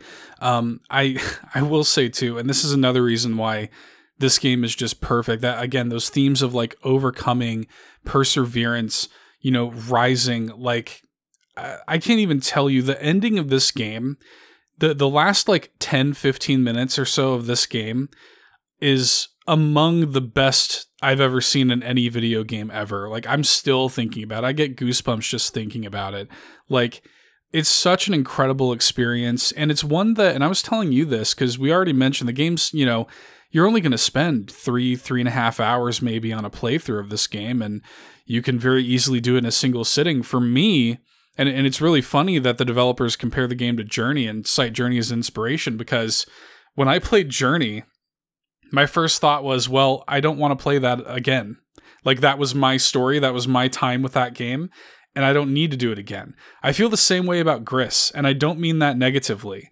Like, I have experienced Gris, and I don't really want to play it again because that was my story and that was my pathway through this incredible story, I completely understand. I admittedly feel the same way. There's a lot about the game that I just look back on and I'm still so impressed. And in my mind, I'm like, I would really like to re-experience that.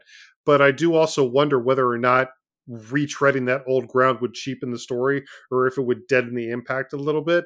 I know that seems like it might be a little too, foofy, but I don't know. It's such a unique, such an individual type of experience. It's something that you can really only understand, I think, once you've played the game.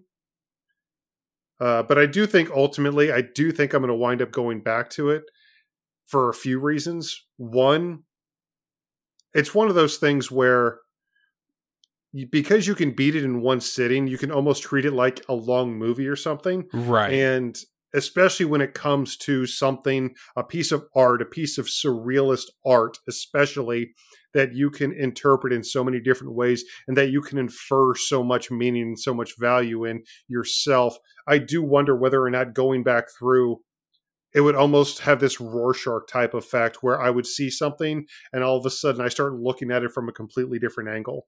I could totally see that. Yeah, I could totally see that. I think for me, one of the things that I fully anticipate that I'm going to come back to with this game as the years go on and as I continue to think about it, because this is a game that has really sat with me since finishing it, and as the years go on, the thing I think I'm going to really come back to is the music. The Chef's kiss, composer. Berlinist. Chef's kiss, Berlinist. Berlinist, the composer of this game. I mean, this game's soundtrack is it's so good. I mean, like, it is at once. I mean, there are moments of like relaxing serenity, like that. I'm playing the game. It's like late at night. I'm literally. It's so serene. I'm like kind of falling asleep. Not because the game's boring, but it's like so peaceful at times. Yeah. And there are moments where it works in things like a synth touch. There's sound design moments, like little things with Griss's footsteps in particular points that are just like so poignant and beautiful. The game, I mean, like I literally, in my notes in all caps, it says that ending sequence. And a big part of that is because of the music. Like the way the music is able to ramp up and just like, it's quiet in the quiet moments and it's big in the big moments. It's just, I immediately wanted to own this game's soundtrack on vinyl, like immediately. The thing that I love, the thing that makes this game work so well, so amazingly well, in our opinion, is the fact that everything plays in to the bigger narrative. Everything, the gameplay plays into it, the abilities that you get, the art direction, the sound design, and the soundtrack, they all help elevate what's going on in the game at that moment. All of it. Yeah. It's not just something where you have a really cool song for a soundtrack for a sequence in a game. Not only is the soundtrack amazing, but it perfectly, in an almost Fantasia-esque manner, yeah, it perfectly is telling the story alongside the gameplay and alongside the art direction. Why didn't this game also win for best soundtrack? Why in the world did they have to give that to Death Stranding in 2019? Why couldn't this game win best soundtrack? Well, you and I both know why Death Stranding won that, but yeah, we do. We do. That's all we need to say about that. But love you, yeah, Jeff. it's just so beautiful, man. And I think too, one thing that's really nice, and we're talking about the game in a very heady, kind of like experiential way, and that is what the game is. But another thing that I appreciate about this game is that after the credits roll, if you want to kind of play it like a video game, you can, because there's like a full chapter select. If you want to go back and pick up collectible memories that you've missed, there's an optional extras collectibles. There's all kinds of video gamey stuff. Yeah, there's an extras menu that's got concept art and unused music that you can go in and listen to. So I mean, it's got video gamey stuff in there. But yeah, I completely fell for this game's story and just the themes, and it's just one of those pieces of art that just leaves you feeling changed. It's a core memory. It's like from Inside Out. This game has created a core memory. Now, these aren't the types of indie games that we could play back to back to back to back, but every once in a while, I think you really want a game to affect you deeply on an emotional level. There's plenty of time to have fun, and there's plenty of time to go through all kinds of whimsical little gameplay challenges and to grind out the next level in that RPG, or to have 64 player death matches online.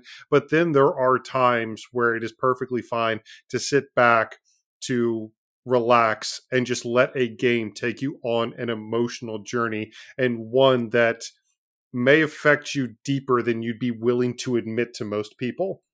Yeah. Yeah. And this was one of the games every so often I'll play a game, and especially a game that is really, kind of a woman's story that I immediately just want my wife to play through and get her perspective on it, because I know it's going to be so different from mine, and she's going to take away things that I didn't, and this is one of those games. Like, this is just one of those games that I'm just like, play this.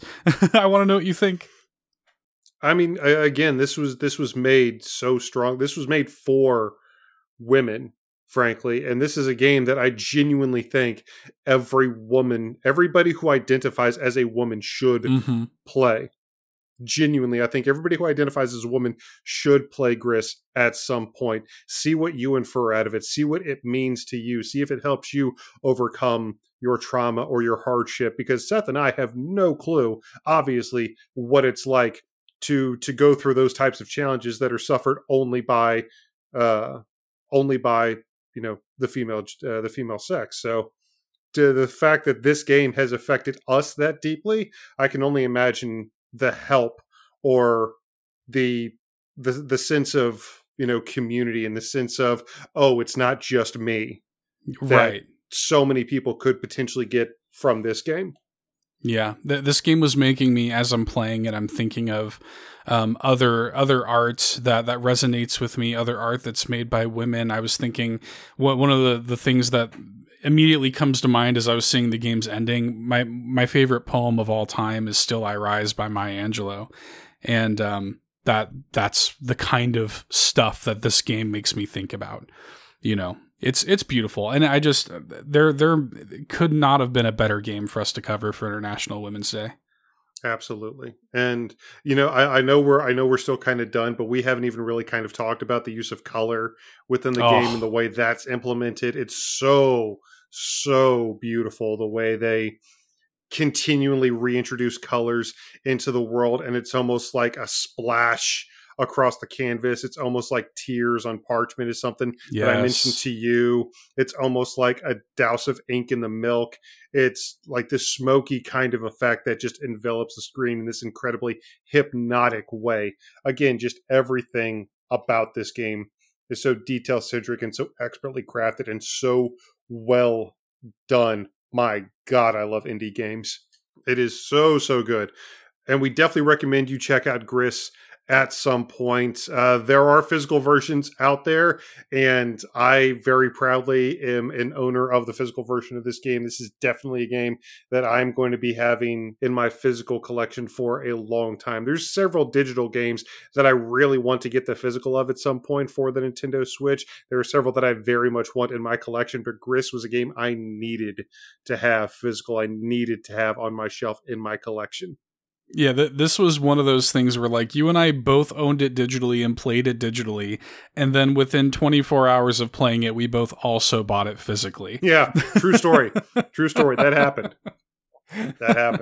It's that good. It is really that good. And we would definitely love to hear from you if you have played Gris from Nomada Studios and Devolver Digital. If you have, let us know. Reach out to us on Facebook, on Twitter. Join the conversation with us over on Discord, and let us know all of your thoughts about this artistic masterpiece. I'm so glad we finally got around to it. Again, this has been on our list of games to cover in the Indie Showcase since the show's inception, and it was worth the wait. Yes, and when it comes to being worth the wait, there are certainly some games on the horizon we are confident are going to be worth the wait. Obviously, we've already talked about the goings on with Advance Wars 1 and 2 Reboot Camp and the link to Ukraine and Nintendo's incredibly justified reason for pushing that back. But we've also got stuff like the Lego Skywalker saga that's been delayed to all heck that we're hopefully finally blessedly going to have our hands on soon. And hopefully one day soon, Bayonetta 3, and maybe even someday Metroid Prime 4. Who even knows? But there have been a lot of Nintendo games in the past that have had to suffer through some crushing delays, but have come out the other side looking far better than we could have ever imagined. And this week, we're going to count down the very best in our top 5. Something I've been thinking about a lot as we were kind of looking to do this list, and especially, again, we've already talked about everything going on with Advance Wars 1+2 Reboot Camp and the delay there, but I really keep coming back to this now famous quote from Shigeru Miyamoto, which is, quote, "A delayed game is eventually good, but a rushed game is forever bad," end quote. I mean, that really, I think, right there in just a few words kind of exemplifies Nintendo's stance on game delays. And I mean, there are so many games that eventually released after delays that were all the better for it. Yeah. Now, to be fair, there have also been games that have come out development heck, definitely looking like they've been through heck.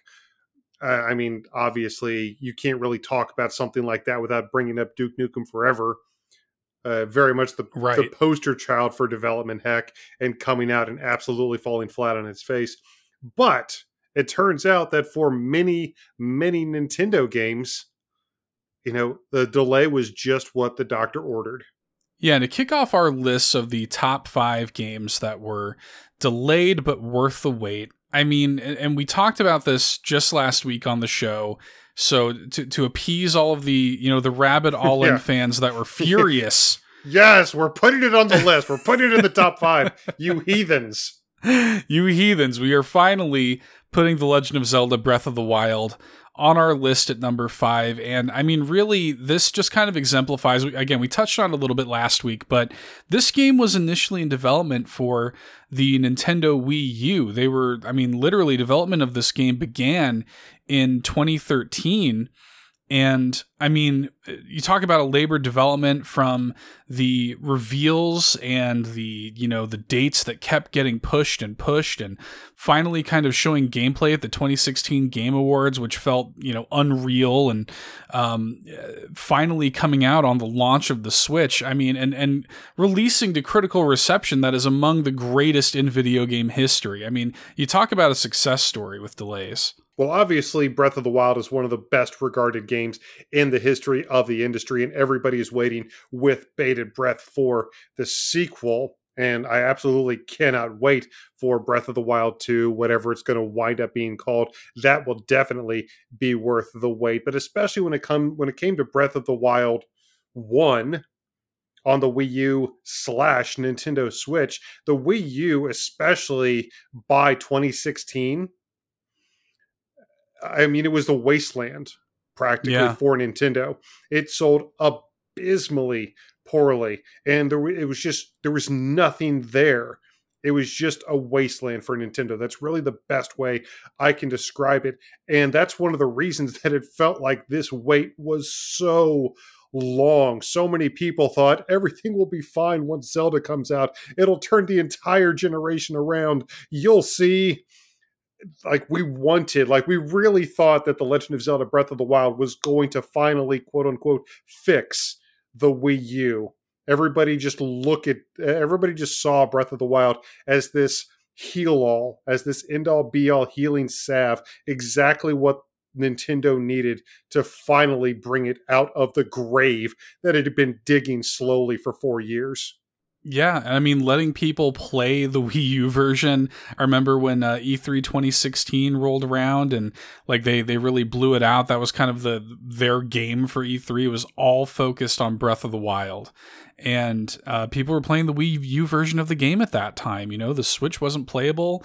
They eventually, when they did that kind of Nintendo Switch presentation in January 2017, they announced there would be a launch title for the Switch, and ended up being one of the great launch titles. I mean, this is not new either. This is something that Nintendo also did with Twilight Princess being in development for the GameCube, and then having a Wii port ready for the Wii's launch. So it's nothing new, but you could definitely say that the delays that this game saw made it the great game that it wound up being when we finally got it.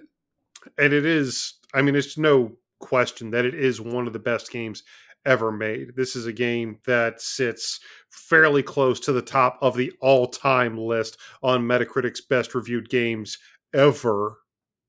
And it's an absolute masterpiece, arguably the best Zelda game ever made, arguably the best Nintendo game ever made. So to say that the delays were worth it, I think is a fair statement. I think so too. It's a pretty good game, guys. Get off our backs. We like Breath of the Wild, all right? Yes, we do like Breath of the Wild. Is good game. All in approved. There we go.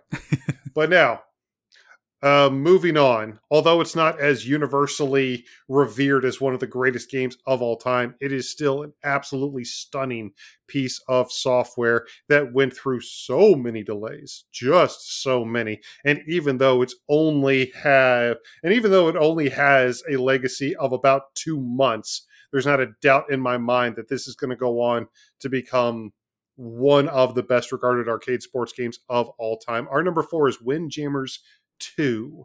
Ah, yes. Good old Windjammers 2. I know this is one you keep coming back to. It's a evergreen game for you. It is, but there is a very good reason why it made our top 5 in this regard. Not only because we always find a way to put indie games on here, but because of the fact that the Windjammers community for the past 25 years has been an incredibly passionate fan base. People have been wanting a sequel to this game. There's still world championships for the original, at least there was, but probably going to be updated to Windjammers 2 now. Yeah. But this has been a very vocal minority of people who have been wanting more Windjammers in their life, and Dotemu finally got the license, and since 2017 had been working on this game.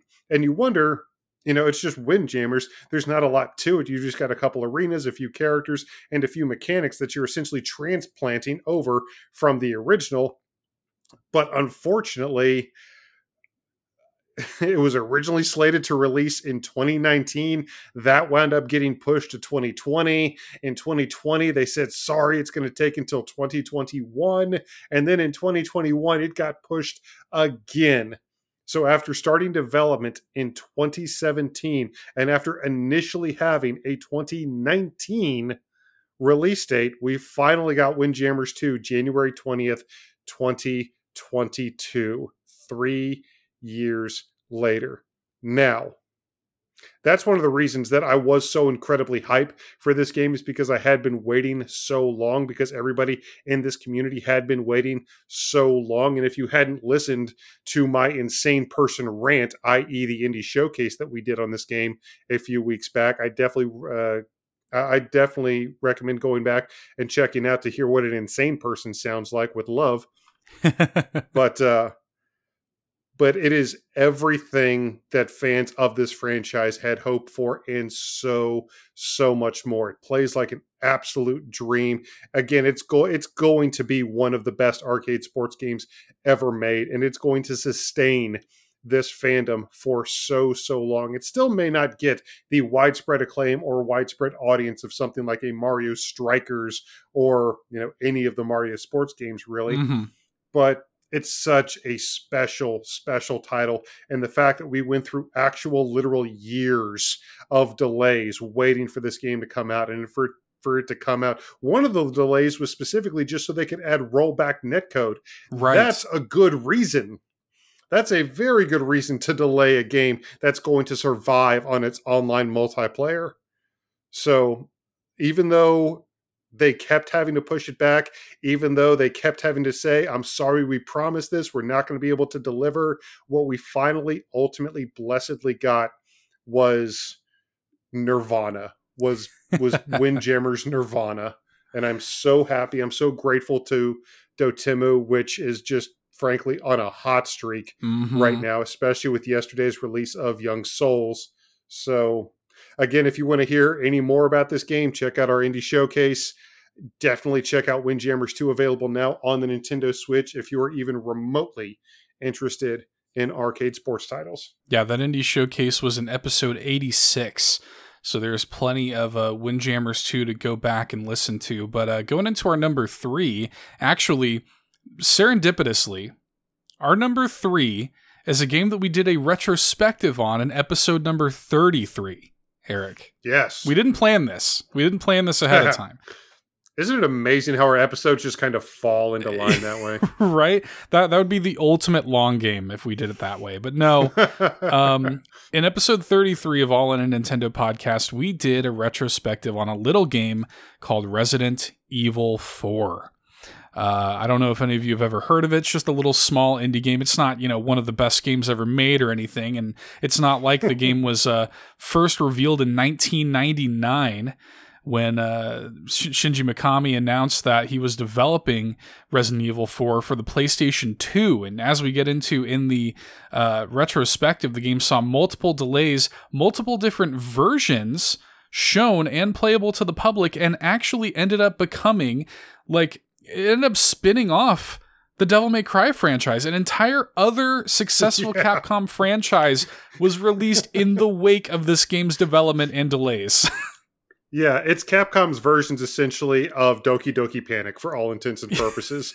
The crazy. Very first playable build of Resident Evil 4 became Devil May Cry. It was in development for that long, and it was in development initially, just like Seth said, for the PlayStation 2, but it went through so many trials and tribulations. Again, we go into this in great detail in our retrospective because the development story of RE4 is legendary and it's legendarily interesting. Mm-hmm. But to see a game take 6 years, 6 actual human years to come out after multiple builds and after multiple times Capcom says, no, for realsies, it's coming soon, only to say, whoops, sorry, we're going to have to go back to the drawing board yet again. Especially when it migrated to the GameCube, I don't think there was a lot of really high expectation. I think it almost felt for a lot of people like Capcom was essentially just putting it out to die at that point. They were just like, you know what, we just have to release something. We've got to actually create a game. Let's just get it out there. Let's get beyond it. Let's get past it so we can move on to something else. And then it released, and it immediately was given just universal acclaim. It came out in January, and people were ready to give it, everybody was ready to give it Game of the Year immediately. Yeah, it's one of the greatest games ever made. And again, we get into this in a lot of detail in our retrospective, but I mean, the game was delayed so many times from its initial development starting to restarting in 2001, then being delayed to 2002 when they announced it as one of the Capcom 5 for the GameCube, then being delayed again the following year at E3 2003. I mean, it's a crazy development story. Again, highly encourage you guys to go back and listen to us break it all down in episode 33. But Resident Evil 4, just legendary for, again, the trials and tribulations going into its development, all the delays, and it was well worth the wait. Absolutely. And going into our number 2, this is not a game that necessarily we had to wait 6 years for. However, when we were coming up with the games for this top 5, when we were determining the criteria, we were very specific about the significance of the delay versus the quality and the impact that the game would eventually have upon its release. And especially when you take that word impact into account, I think you'll understand why our number 2 is Animal Crossing New Horizons. I mean, you could argue that game, and it's the thing that's always said about Animal Crossing, including for us. I mean, including one of the reasons we gave it our Game of the Year, in 2020, was because of its release timing. I mean, if that game had not been delayed out of 2019 and into March 2020, it wouldn't be the same game. It really wouldn't. Yeah, it was announced at the very tail end of the Isabelle Super Smash Bros. Reveal trailer on a Nintendo Direct in September back in 2018. And after they showed off Isabelle's incredibly wonky moveset, I love you, Isabelle, but you're D tier in Super Smash Bros. Mm-hmm. I love you, though. I love you to death. But after they showed off Isabelle's wonky moveset, Tom Nook appears and says, well, I guess I better get things ready. And then Animal Crossing, and then 2019. So it initially had a promised release date of 2019, But then a few months later at E3, I say a few, like 9 months later, at E3 2019, they show off the final reveal trailer and everything properly for Animal Crossing New Horizons. And it turns out that the game had been delayed fairly significantly into 2020. Now, people had been wanting a new Animal Crossing game for a long time, so much so that the reveal of Animal Crossing at the end of that Isabelle trailer was the one more thing. That was the last thing we saw from that September Nintendo Direct. Mm-hmm. Nintendo knew how big of a deal that was and how, hype people were going to be for it. And unfortunately, it turned out that we were going to have to wait quite a while longer, even though they didn't steadfastly give us any, even any month or quarter within 2019. The year of 2019 turns out is like a 12-month window. Right. So delaying it to an actual other year is still quite a significant delay. However, when the game came out, nobody could have predicted this. Of course, nobody could have predicted this, but it just so happened to be within a few days of the world going into complete COVID lockdown. Mm-hmm.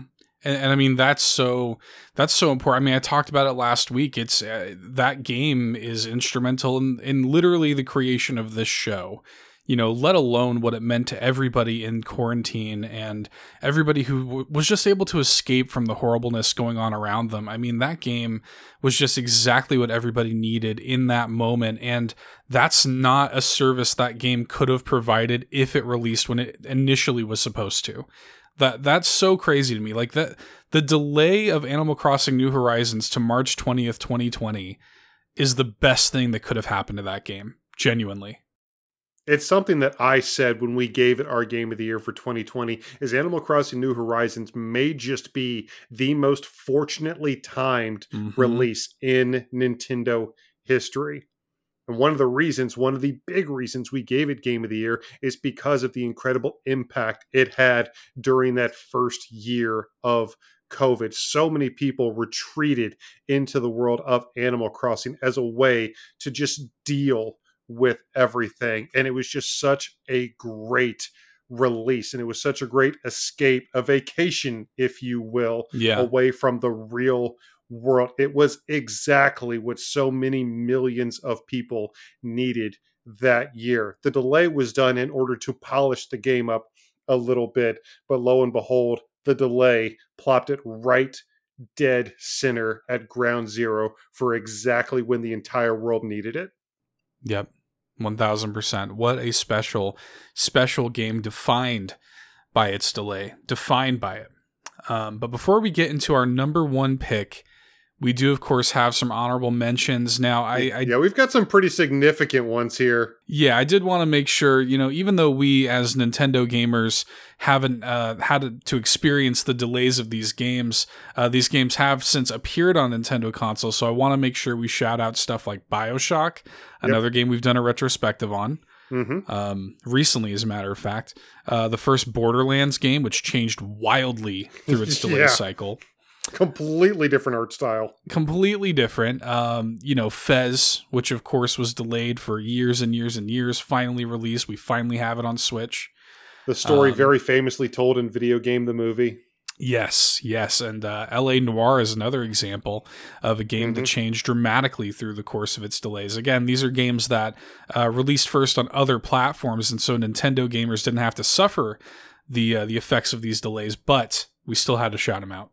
Yeah, but speaking of retrospectives that we've done, we've already talked about a few games that we've done retrospectives on in the form of Resident Evil and, of course, BioShock that you just mentioned. But as a matter of fact, the last retrospective we did just a couple weeks ago, almost very nearly.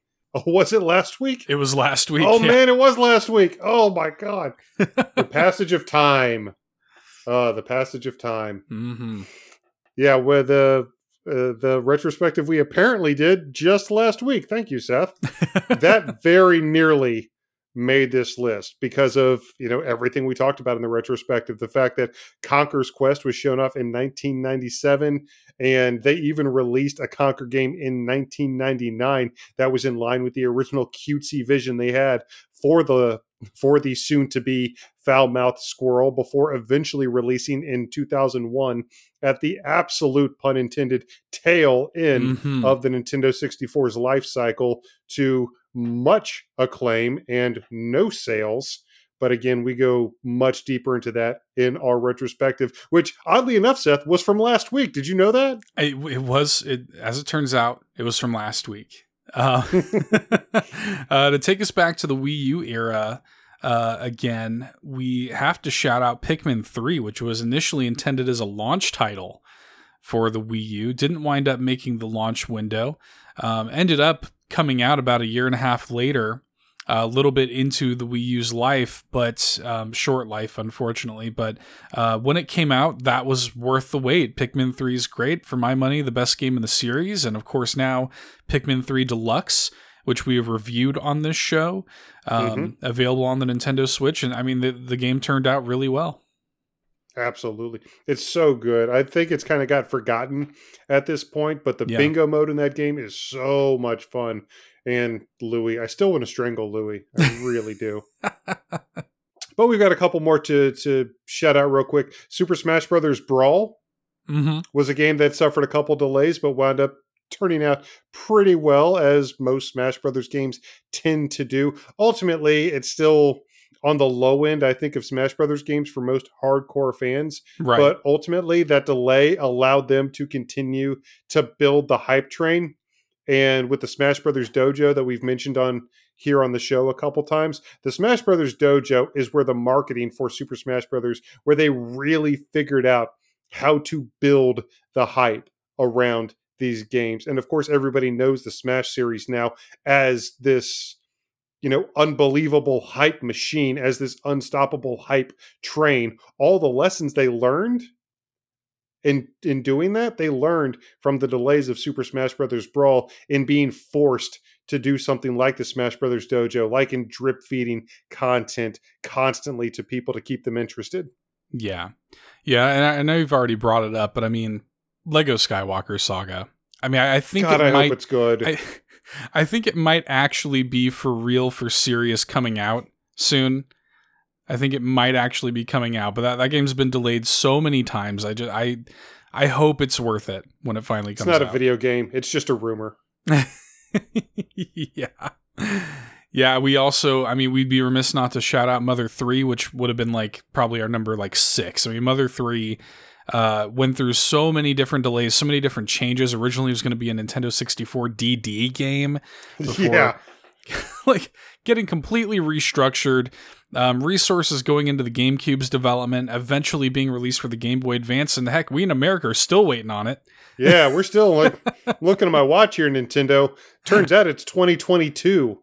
Mother 3, after a long development cycle, came out in 2006. If my math is correct, that's more than a year. Yes, that's more than a year. I can confirm that.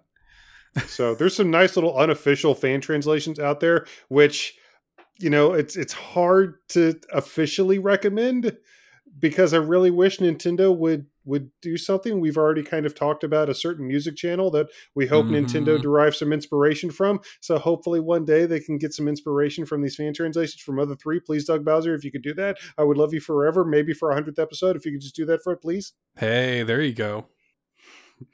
And the game that's effectively our 1.5, because so there's this game called Clockwork Aquario that we featured in the news a while back, and that is because Clockwork Aquario on the Nintendo Switch holds the actual Guinness World Record for the longest development time for a video game at 30 years. Yeah, and I mean, the long development time is one thing, but even in the realm of delays, the publisher of the game announced that they were bringing it back in 2020.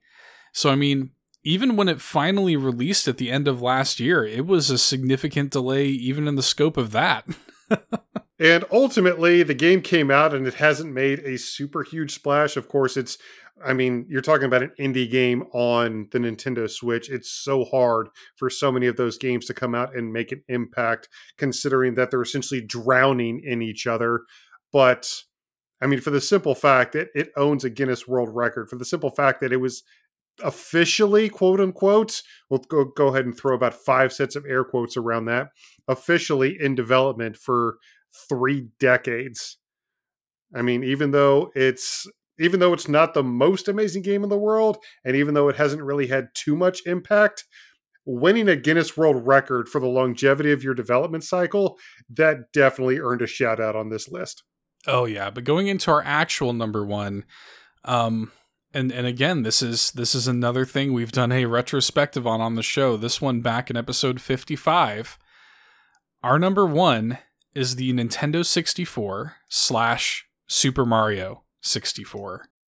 For a few reasons. A, that quote that I said at the beginning of this segment from Shigeru Miyamoto, the now famous quote from Nintendo regarding their stance on delays, comes from reference to the Nintendo 64. For those who don't know, and again, we get into a lot more detail about the Nintendo 64's development in that retrospective. That system was first revealed in 1995 in playable form to come out that Christmas. And then they ended up delaying it to April 96. And then they ended up delaying it again to June 23rd, 1996. And it's like, you start to wonder, like, what was going on? And Nintendo leaned into it with their ad campaign. Well, I don't even know if it felt more like leaning into it. It felt like them begging their customers, like, please, right. Please don't go buy the PlayStation. Please don't do that. Just wait a little bit longer. We promise it'll be worth it. It'll be worth it. And that was actually their ad campaign for the Nintendo 64 was it'll be worth the wait. Because even though we're not talking about, 6 years of delays, even though we're not talking about development heck that lasted for a full decade and a half with a certain Nukem of Duke. Mm-hmm. We're talking about the console wars were real in the mid 90s. We're talking about just that half year of delays, just coming out instead of holiday 1995 coming out in mid 1996. That was more than half a year of people having time to go buy the competition. Yeah. There was a very real chance, had the Nintendo 64 not come out and Mario 64 not been one of the greatest games ever made, that Nintendo could have very easily fallen too far behind in the console race. It got delayed so much, they basically forewent the entire 32-bit era of video games. That's how much the industry was evolving in the mid-90s. The fact that we had a development cycle of just a couple of years, because it was officially unveiled in 1994. The actual console was officially unveiled in 1994 as the Ultra 64, but wound up getting delayed so much they changed the name, and then getting delayed into the middle of 1996.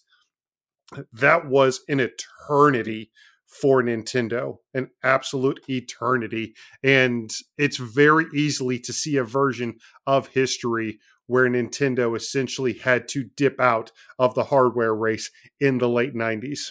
Yeah, and by the way, like, Super Mario 64 is the reason this thing got delayed as much as it did. They knew. They literally say, they look, I think the actual quote is, we needed more time for Nintendo 64 software to mature. But what it was they were developing Mario 64 and they knew what they had. They knew that Mario 64 had to come out and be absolutely perfect and change the course of gaming history. That's why the Nintendo 64 was delayed. And was it worth the wait? Absolutely. To say that the landscape of gaming, let alone the genre that Super Mario 64 essentially defined and essentially created in the form that it still exists today, 3D gaming in general would not be the same if Super Mario 64 releases anything less than perfect, and Nintendo knew that. So, was it worth the wait? Yeah, I think so. Yeah. Now, that's not to say that the Nintendo 64 and Nintendo as a company didn't maybe lose a couple steps during the 64-bit era, because of course there's that whole thing with cartridges versus discs or whatever. But had the Nintendo 64 and Mario 64 come out and not have been as momentously amazing and universally revered as they were, again, it's really easy to see a version of history where where we're basically just choosing between PlayStation or Xbox right now. Mm-hmm. So I mean, just all of those factors, there really couldn't have been anything else as our number one. The most prolific delay, the delay that meant the most to Nintendo. I mean, it's just had to be what it was. But what about you guys? What are your favorite games that you had to wait way too long for? Let us know. Reach out to us on Facebook. Reach out to us on Twitter. Join us. Join the conversation over on Discord. And let us know what your favorite games that pushed their way through massive delays were. Yes, but we have done a lot of celebrating of Mario this week. Of course, Mario Day. We live in this post-Mario Day world now. Yeah.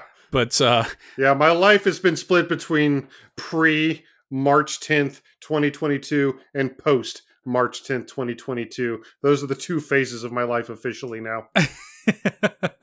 Yes. Mario Day has come and gone, but the celebrations do not end here on All In a Nintendo podcast. It's been a little while, Eric, since there's been a new full Mario game. Yeah, it's somehow already been 5 years since Mario Odyssey has come out. How is that even like that? Doesn't look like that should chronologically work, but somehow it does. Granted, yes, there have been a few re-releases in the form of New Super Mario U Deluxe, and of course we got the immaculate Bowser's Fury as part of that incredible collection with Super Mario 3D World. But I mean, all Bowser's Fury really did was just whet our appetite. All it did was just prove to us how badly we really need a new core plumbing adventure that just happens to include a little platforming here and there. And when we consider the future of our favorite plumber, our favorite Nintendo plumber, Mario, and the future of his games, there's a lot to talk about. And we can't do it alone.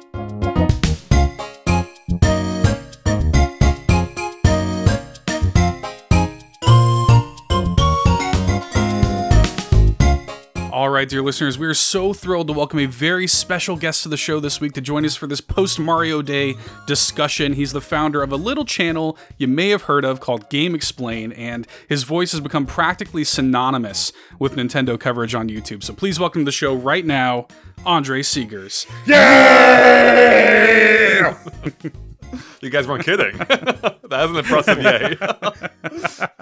Well, we're glad you approve. Always a good yay here on All In, man. Thank you so much for coming on. Yeah, thank you so much for having me. I'm always happy to talk about Mario, especially around Mario Day. Yeah, I mean, it seems like the perfect time to have this type of conversation. Yeah, it really is. It was like it was meant to be. It was like it was planned by a couple of podcasters, man. But it's a total treat. I've been a huge Game Explained fan for years. Actually, it's a little serendipitous, Andre, to have you on for this discussion, because I was thinking about this, and I think the first Game Explained video I ever watched was a New Super Mario Bros. Wii related video. Whoa. So, like, forever ago. Yeah. Like you guys were doing like walkthrough videos, I think, at the time for like some of the hidden star coins or something. You just gave Andre like 3 or 4 new gray hairs, right? Oh, yeah. I don't think I had any left to convert, but yeah. I think that was my first Game Explained video, and I've been a fan ever since. So it's really, really great to have you on the show. And like I said, I think that for people who are fans of Nintendo and Nintendo coverage on YouTube, I mean, just hearing the voice here through the radio waves is like, you're the guy. You're the Nintendo YouTube guy. So I'm sure that everybody listening is familiar with you and Game Explain. But for those who aren't, Andre, what is Game Explain? Yeah, I mean, you covered it pretty well. We're a YouTube channel primarily, though we are on TikTok now and some of the other socials to lesser degrees. And we just cover all kinds of video game content, including all the major platforms, though we are we have historically been and are still primarily focused on Nintendo, where we do discussions, analysis videos, where we dive into a trailer and dig up whatever secrets we can about it, and we do we do reviews, previews, comparisons, interviews, all kinds of things. We're all over the place, but basically, if you like Nintendo, I would recommend. I'm biased. I would recommend checking out our channel though for more on the games you love, you know and love. Well, it's glad that you would recommend your own stuff. That's good. Yeah, it would be a hard life to lead if I didn't recommend my own stuff. Yeah, we do all this work, but you guys really shouldn't look at it. Yeah, please do yourself a favor. Don't go there. You gotta love what you're doing, and you do it well. You've been doing it for a long time. How long has Game Explained been around, man? Oh God, don't make me do the math. I think it's been, I think it actually is 12 years this month now. Nice. Exactly 12 years, nearly to the day. So because as you mentioned, New Super Mario Bros. U is one of our earlier projects. And I do hear, it's funny, I have been hearing more recently from I remember, watching you back with New Super Mario Bros. U, from the Starcoin guides. I'm like, oh my God. Oh yeah, I did. It's always I was a kid watching that. I'm like, no, don't tell me that. You went from adolescent to this this full-grown adult who's married with kids. I don't need to hear about this. No, it's always great to hear that though. And it's crazy. It has not felt like 12 years to me at this point. It still feels like a relatively recent endeavor. And yet, this has been what I've been doing almost, the vast majority of my adult life. And it's still weird to think, and it's still not, it's become a more common, career choice for people, but still not all that common. So it's just, I don't know, the whole thing just still feels a little weird to me, even though I've been doing it most of my career focused life. Well, your channel is about to reach its adolescence now. You're about to reach the teenage angst years of Game Explained. God. So that's right. Yep, we are. We'll see. Yeah, it's kind of it's always it'll be fun to see where the future takes us and everything. Absolutely. But yeah, I think just real quick, I think since we're talking about the Wii U era, briefly at least, I think that's what helped us get our start, because no one was really covering Nintendo back then, because no one wanted anything to do with the Wii U. So I'm like, all right, I like Nintendo still. I'll focus on the Wii U. And we had started a bit before the Wii U. We had started actually in the Wii's twilight years. But it kind of worked out that we were such passionate Nintendo fans that we helped I think act as a community for other people who may have felt ignored by other outlets that were largely focusing on bigger consoles, which makes sense. That's where that's where most of the users were. You want to cater to them, but that still left some demographics that weren't being given content appeal. That didn't have content being appealed to, or didn't have content being made for them, I should say. Mm-hmm. So it was fun. It was fun to be able to kind of grow alongside them. Yeah, I love that. And I think that's how, for a lot of people too, the Game Explained discussion is something that's a little bit legendary on YouTube for, especially in the Nintendo community, the nature of just kind of sitting down and having a roundtable discussion that you guys do on Game Explained. You guys kind of, I don't want to say, I guess pioneered that kind of format where it's I remember back in the Smash Brothers Wii U and 3DS days, you guys were doing that weekly. Essentially. Yeah, that's right. We were. We had. We were breaking down every. I think the week's worth of images that they would have. We would do a whole discussion on them, or if they had a major reveal in them, we would do an emergency discussion and discuss that at the time it came out. It's interesting. I don't want to. I'm trying to think of a way of saying this without it coming across as just being full of myself. But I think we did help pioneer a lot of things that are just kind of taken for granted these days. That that has become so widespread now that it's just accepted as part of the landscape.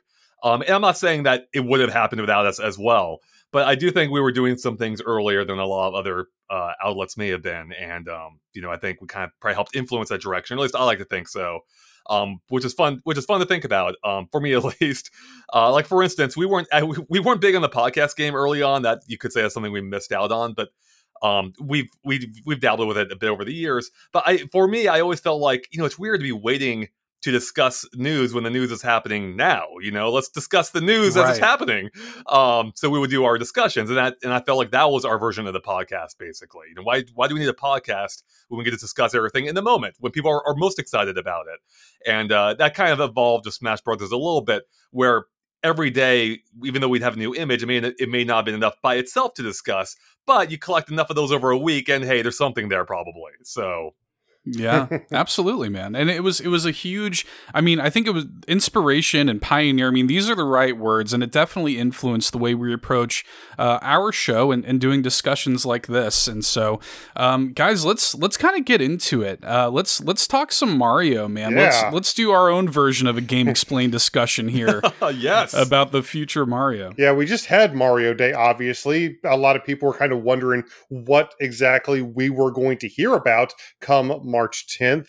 And we got a couple things. So I think to kick this off the best way we can, what is your takeaway? What are your thoughts on what we did hear about this past Mario Day, Andre? I mean, we didn't hear a whole lot, honestly. Right. I mean, we found out about the Lego Peach set, of course, and then we got confirmation that Super Nintendo World is opening at Universal Studios Hollywood next year. So it is interesting. It's kind of funny to see really no announcements from Nintendo themselves outside of the eShop deals, with everything else coming from their partners like Lego and Universal. So it's nice to see them step up when Nintendo wasn't. And I think that's partially because NCL in Japan just doesn't really care about Mario Day because it doesn't make sense there. The way they do their Right. day and month format, it just the joke doesn't work, the wordplay doesn't work. 10 Mar Day, Yeah, exactly. But still, hey, it'll still get to get those announcements. And as one who's been waiting for Super Nintendo World like literally my entire life, I mean, I wanted a Nintendo theme park before they announced it 7 years ago now. At this point, I'm so excited to finally have one opening that I can go to. I wanted, of course, to go to the Japan one, but then COVID happened. So at this point, I might just wait for the Hollywood one, and luckily, not that much longer to go. So I'm really excited for that. Yeah, well, all three of us, we can show up day one with our, Mario and Yoshi souvenir, sippy cups in hands, and our, Toad hats. Drop thousands of dollars, and our Toad. I'm sure it's gonna happen. Our Toad cap hats on, and just go be 9 years old again. Yes, that's exactly it. Like, I'm a huge Disneyland fan, so having a Nintendo version of that basically is that's what I've been waiting for forever. It is just kind of funny, though, because I think when Mario Day rolled around, I think a lot of people were kind of looking for a few things. Obviously, it's been a long time. I mean, the last proper, like, newly released 2D Mario game, if you don't count the Mario Maker games, which are really, like, just 2D Mario creation tools, and like, they're awesome, of course, but it's not, a proper new 2D Mario game. New Super Mario Bros. U was the last full new game in the 2D Mario series way back in 2012, nearly a decade ago now. Of course, the last proper 3D Mario game was Mario Odyssey in 2017. So, I mean, it's been quite a while. We've got a couple of games with Mario set to appear in them coming this year, with Mario Strikers Battle League and Mario plus Rabbids Sparks of Hope, or as we like to call it around here, Sparks of Hype. Yes. But no, like, proper new Mario game in quite some time. A lot of re-releases, a lot of spin-offs. But where's the proper Mario game? Yeah, especially because it's been almost 5 years, too, since a 3D Mario as well. So there has been, like, a gap in core Mario coverage recently. Not that we haven't had gaps like this before, but it does seem like there's got to be something on the way. And a part of me wonders if maybe there could be a tie-in announcement to accompany the Mario movie coming out later this year. If maybe there could be a game, whether 2D or 3D, or maybe even mobile, who knows, to accompany the movie. And that's something maybe we could possibly see at E3 in that case. I don't know whether it would tie in directly into the movie or not. But it would make sense to have something there for that, to build on that synergy. And that's a popular buzzword these days, and just capitalize on all the momentum they have. But yeah, I mean, I feel like no matter what, we can't be that far out from a new Mario, whether it's 2D or 3D. We're overdue for one. And especially because the team that makes the Mario games, like Mario Odyssey, they haven't released anything significant since then. So they've got to be working on something big. I want to know what it is. And they teased us with Bowser's Fury. It was a tease. Exactly, come right. on. Yeah, so we did have Bowser's Fury. I love Bowser's Fury, by the way, so I don't want to discount that at all. I had a complete blast with that. I thought it was great. I honestly wouldn't be opposed to like more smaller scale experiences like that. But I don't think I took the entire resources of that team. So I don't think that was quite the full Mario experience that we still have coming. With that said, though, it was nice to have that as a stopgap, because I truly did enjoy that game. Yeah, it does. The way they've been releasing these since Mario Odyssey came out, the way they've been releasing New Super Mario Brothers U Deluxe, the way they've been re-releasing Super Mario 3D World and adding Bowser's Fury onto that, it Right. did make me wonder whether or not that they had slated those in specifically just so they could give the team more time to work on the next Mario game. Because obviously, this is the triplest of games that we're talking about. These aren't games that are knocked out in 9 months or something. It made me wonder the way they were releasing these. Granted, yes, we've gotten a ton of Wii U re-releases on the Nintendo Switch anyway, but the fact that they've been staggering these Mario re-releases over the past few years, I did wonder whether or not that they were just kind of padding the time for the next Mario game, or whether or not they just truly think it's like, well, we'll give them a little bit of new content with this new Mario re-release, but technically we've gotten 3 Mario platformers on the Nintendo, like 3 retail size Mario platformers on the Nintendo Switch in the form of Odyssey, New Super Mario Brothers U Deluxe, and 3D World, of course. Obviously, they were more than content to just let Mario Kart 8 Deluxe be the only representation for that series on the console. So, with a little bit of new content with Bowser's Fury, I am a little concerned that they've kind of washed their hands of Mario platformers on the Nintendo Switch, because it's not uncommon at all for there to only be one per console. Yeah, no, you're absolutely right. That has been a common thing, especially for the 3D games, minus Galaxy 2. But there's a couple things about that. So I guess for one, real quick, I guess it depends on how Nintendo looks at these games, because in the 2D space, we also had Mario Maker 2, and which is, I guess, almost an infinite Mario game, like an everlasting Mario game. And plus, it had its own fantastic. I know it had, of course, a lot of people really enjoyed that game, and it had a whole campaign as well, which you could even consider you might be able to consider that a 2D Mario, if you will. Yeah. And then, but then there's a fact though, the Switch just celebrates 5th anniversary. There's no signs of it slowing down, and I also don't know why, even if there is a Switch successor coming in the, down the pike, whether it's a Switch 2 or Switch Pro, whatever it is, I still can't imagine a situation in which Nintendo completely just drops the existing Switch user base, because that's a massive amount of people you can appeal to. Why would you want to not be able to sell them games? So I feel like even if Nintendo has historically had like a major Mario per generation or per console, I think Switch will be the exception, where we will see even more 3D or 2D Marios, just because I think the platform is far from dead. Yeah, I agree with that. I think that it really, even though we're like already somehow 5 years in, it feels like we're just getting started. It kind of does, right? It really does. Like it just, and it seems like, just looking at, Nintendo's language, like Furukawa says stuff like, we're only halfway through the life cycle, we're still having this thing going. And yeah, even if we do wind up getting a Switch 2, or don't at me for saying the Switch Pro word. We don't talk about Switch Pro. Yeah, exactly. But even if we do get something like that, I think you're right, Andre. I don't think we're completely moving away from the Switch ecosystem. I completely expect Switch to live on for quite some time, and I think they've got to be thinking about when the next proper Mario comes from.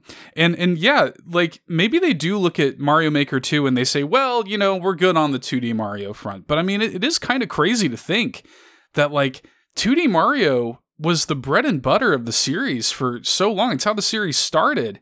And we haven't had a full new game other than Mario Maker in nearly 10 years. And I wonder if it's kind of like a response to, I think some people look back at some of the new Super Mario Brothers games, and I think there's some, kind of revisionist history in a negative way on those games, regardless of the fact that they sold like tens of millions of copies. So I wonder if Nintendo's cognizant of that. I wonder if they're kind of like, let's just let them have Mario Maker, and that'll be the 2D Mario game, and let's just focus on 3D. Yeah, you bring up a good point, because the 2D games historically have sold like amazingly well. Like they sell better than the 3D games in general. So it is a little surprising that they haven't done a whole lot more in that space outside of Mario Maker, and you could also possibly say Super Mario Run. Although I guess Nintendo considers that going to be a bit of a failure, it sounds like, or maybe not failure, but a bit of a disappointment. I think they expected more from it. Right. But yeah, it's surprising all the same. And if I could be misremembering because it's been so long now, but I do believe at one point I thought I think it may have been Iwata who commented that they were effectively done with the new Super Mario Brothers series. This was before the deluxe version, if I remember correctly, but that wasn't a new game, of course. Again, I could be misremembering the exact quote, but I mean, I for one, I don't think Nintendo's done with it. I think there will be more, but personally, I really do hope that it really isn't in the new Super Mario Brothers space. I felt like, I know that series has a lot of fans. I totally respect that. I never really was able to get into any of them because to me, they stopped doing what I like playing Mario games for, which is pushing the genre forward. Like they would keep trying new things, whereas those felt more iterative than 2D Mario's typically had. So I really want to see a new Mario from Nintendo, new 2D Mario that really tries some new ideas. Whether I don't even know what they could be. Add a grappling hook. I don't know. Why not? Yeah, exactly. Just something new, or even a more, I don't know, artistic art style, something more engaging. Right. Like something hand drawn. Like there was Wario. What was it? Wario Shake It on the Wario Wii. Land Shake It. So amazing. I love that game. Right. Like why not more of that? Give us a Mario that looks like Wario Shake It. That could be amazing.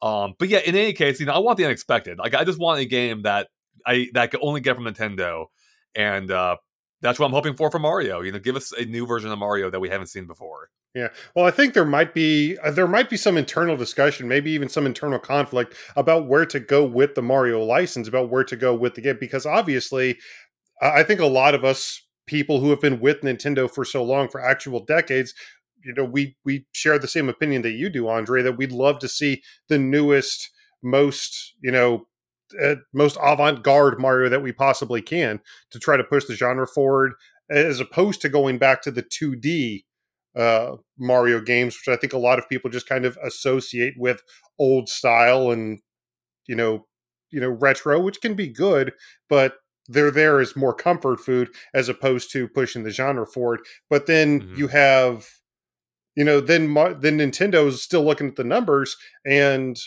New Super Mario Bros. U Deluxe sold over 10 million units. Right. So, they see the numbers, they see the literally millions of people buying this game, but then I'm sure they see a lot of the discourse about how a lot of people are kind of tired of the new Super Mario Bros. U, and they want more 3D games. So, I don't know, maybe developers talking to producers, talking to accountants, we sell 10 million units of these games that don't take as long to produce as the 3D games. Like, yeah, okay, but we want to make a new 3D game, and a lot of people want us to make a new 3D game. So I wonder if there's any like internal kind of butting heads about what the next Mario game should actually be. Yeah. Yeah, can I be honest with you guys? No. And look, I'll just, that's fair. But look, I'm the host of a show called Keep Nintendo Weird, all right? So I like weird Nintendo games. And I like the idea of Mario pushing the genre forward. Like I miss the days when Mario can be in a frog suit. You know what I mean? Like right. I miss that kind of stuff. And yeah, like you tapped into that, I think, a little bit, Andre, when like I want to see 2D Mario push the genre forward. I look at something like Rayman Legends, which I'm like, that's like one of my favorite 2D platformers ever. And I think just eats New Super Mario Brothers use lunch all day long. You know what I mean? Like as much as I love 2D Mario, I want to see them do more creative, new, fresh things like that. And actually, kind of come in and slap us around and be like, no, we're Nintendo. Like we own this genre, man. We created this genre, right. So. Yeah, no, you're totally right. I mean, Nintendo, basically perfected it, and or maybe not perfected, but you definitely show what a platformer could do, and continue to improve it as they made games up until, you could say, Mario World, I guess, where they basically stopped making 2D Marios, or maybe Mario Land 2 on the Game Boy, if you want to be technical, right. Until New Super Mario Bros. Came along. But yeah, I don't know, it is just strange to see Nintendo kind of like neglect their primary 2D franchise, back in the day. And especially now in an era where Kirby's going 3D, right? So Kirby's living in 2D space himself. So now we need someone to really step in there. We need Mario to come back and show us what they can do in 2D. I will say, I think the indie space is doing some really interesting stuff in 2D, of course. Right. And I wonder if maybe that's partially why Nintendo's like, yeah, we don't need to worry about too much. Indies are, already covering all the variety of ideas it can do in 2 dimensions. But I would still love to see Nintendo's polish better explore. I'm sorry, go ahead. No, I'm sorry. Go ahead and finish what you were going to say, Andre. Oh, I was just saying, I just want to see what Nintendo can bring to the game. Like we have seen it in some other senses, like with the Donkey Kong series, which I think are amazing. Like I think Donkey Kong has continued the tradition, what Mario should have been doing, and I'm fine with that. Like I love having Donkey Kong games, so but I would love to have Mario there as well, making games alongside DK. I'll tell you, if they did this for a new 2D Mario game, I would 1000% be on board. What they need to do is they need to take inspiration from Mario Odyssey. Do you remember all those super interesting retro 2D sections that you go into the pipe and you become 8-bit Mario? If they took all the creativity that they used for so many of those sections, like all the gravity bending sections and, jumping from walls to ceilings and all just... If they took that and created an entire game of stuff like that, I would be completely ready for that. That's an amazing idea. Yeah, you bring up a great point there, Eric, because that's something that I definitely wanted to ask you guys and get your thoughts on, because there does seem to be a little bit of a disparity to me between 2D Mario and 3D Mario right now, where 2D Mario is kind of like the new Super Mario Brothers series. They're fun games, well made and everything, but they're kind of like squeaky clean, sanitized, Mario. And some people, you could definitely accuse them of being a little bit generic and stuff like that. And then you look at something like Mario Odyssey, which is just bursting with creativity. And like that game, I was just playing this on stream for Mario Day. And I actually forgot that game literally opens with Mario getting the crap kicked out of him, his hat being destroyed. And I'm just like, how bold. What a bold way to open a Mario game. And that's the kind of stuff that I want to see universally across the brand with every iteration of Mario. I want to see more of that creativity and boldness. Yeah, Mario Odyssey basically opens on a game over screen from another Mario. Yeah. Yeah, no, totally. Mario Odyssey was such a breath of fresh air. I loved it. And yeah, that's what I like to see from Mario. Something new, something. I mean, I'll even say I wasn't the biggest fan of Mario Sunshine when it came out, but after revisiting it in the 3D All Stars collection, I'm like, you know what? There's actually a lot of creativity here. The controls are largely on point, and I actually really enjoyed revisiting it, which is rare for me. Like, there's not too often where I go back and enjoy a game that I didn't like before, but it actually changed my mind this time, and it might partially be because I've been so hard pressed for new Mario experiences. Starved. Yeah, exactly.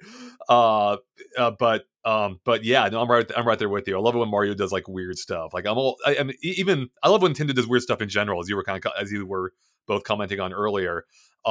Like the Zelda 2, I've noticed, for instance, real quick, not to stray too far from Mario Day, every second Zelda game is weird. Like Zelda 2 or Majora's Mask. There's another I'm forgetting in there, and they're all weird. I want more of that weirdness from Nintendo.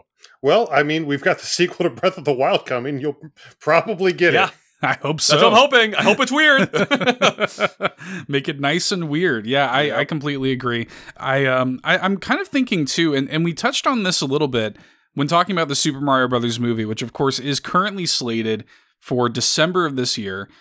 Still not high. All we know is that the voice cast is an insane fever dream, and I still can't believe it's real. We haven't seen anything from the movie yet, and hopefully we'll see something soon because it's coming out in just barely 9 months now.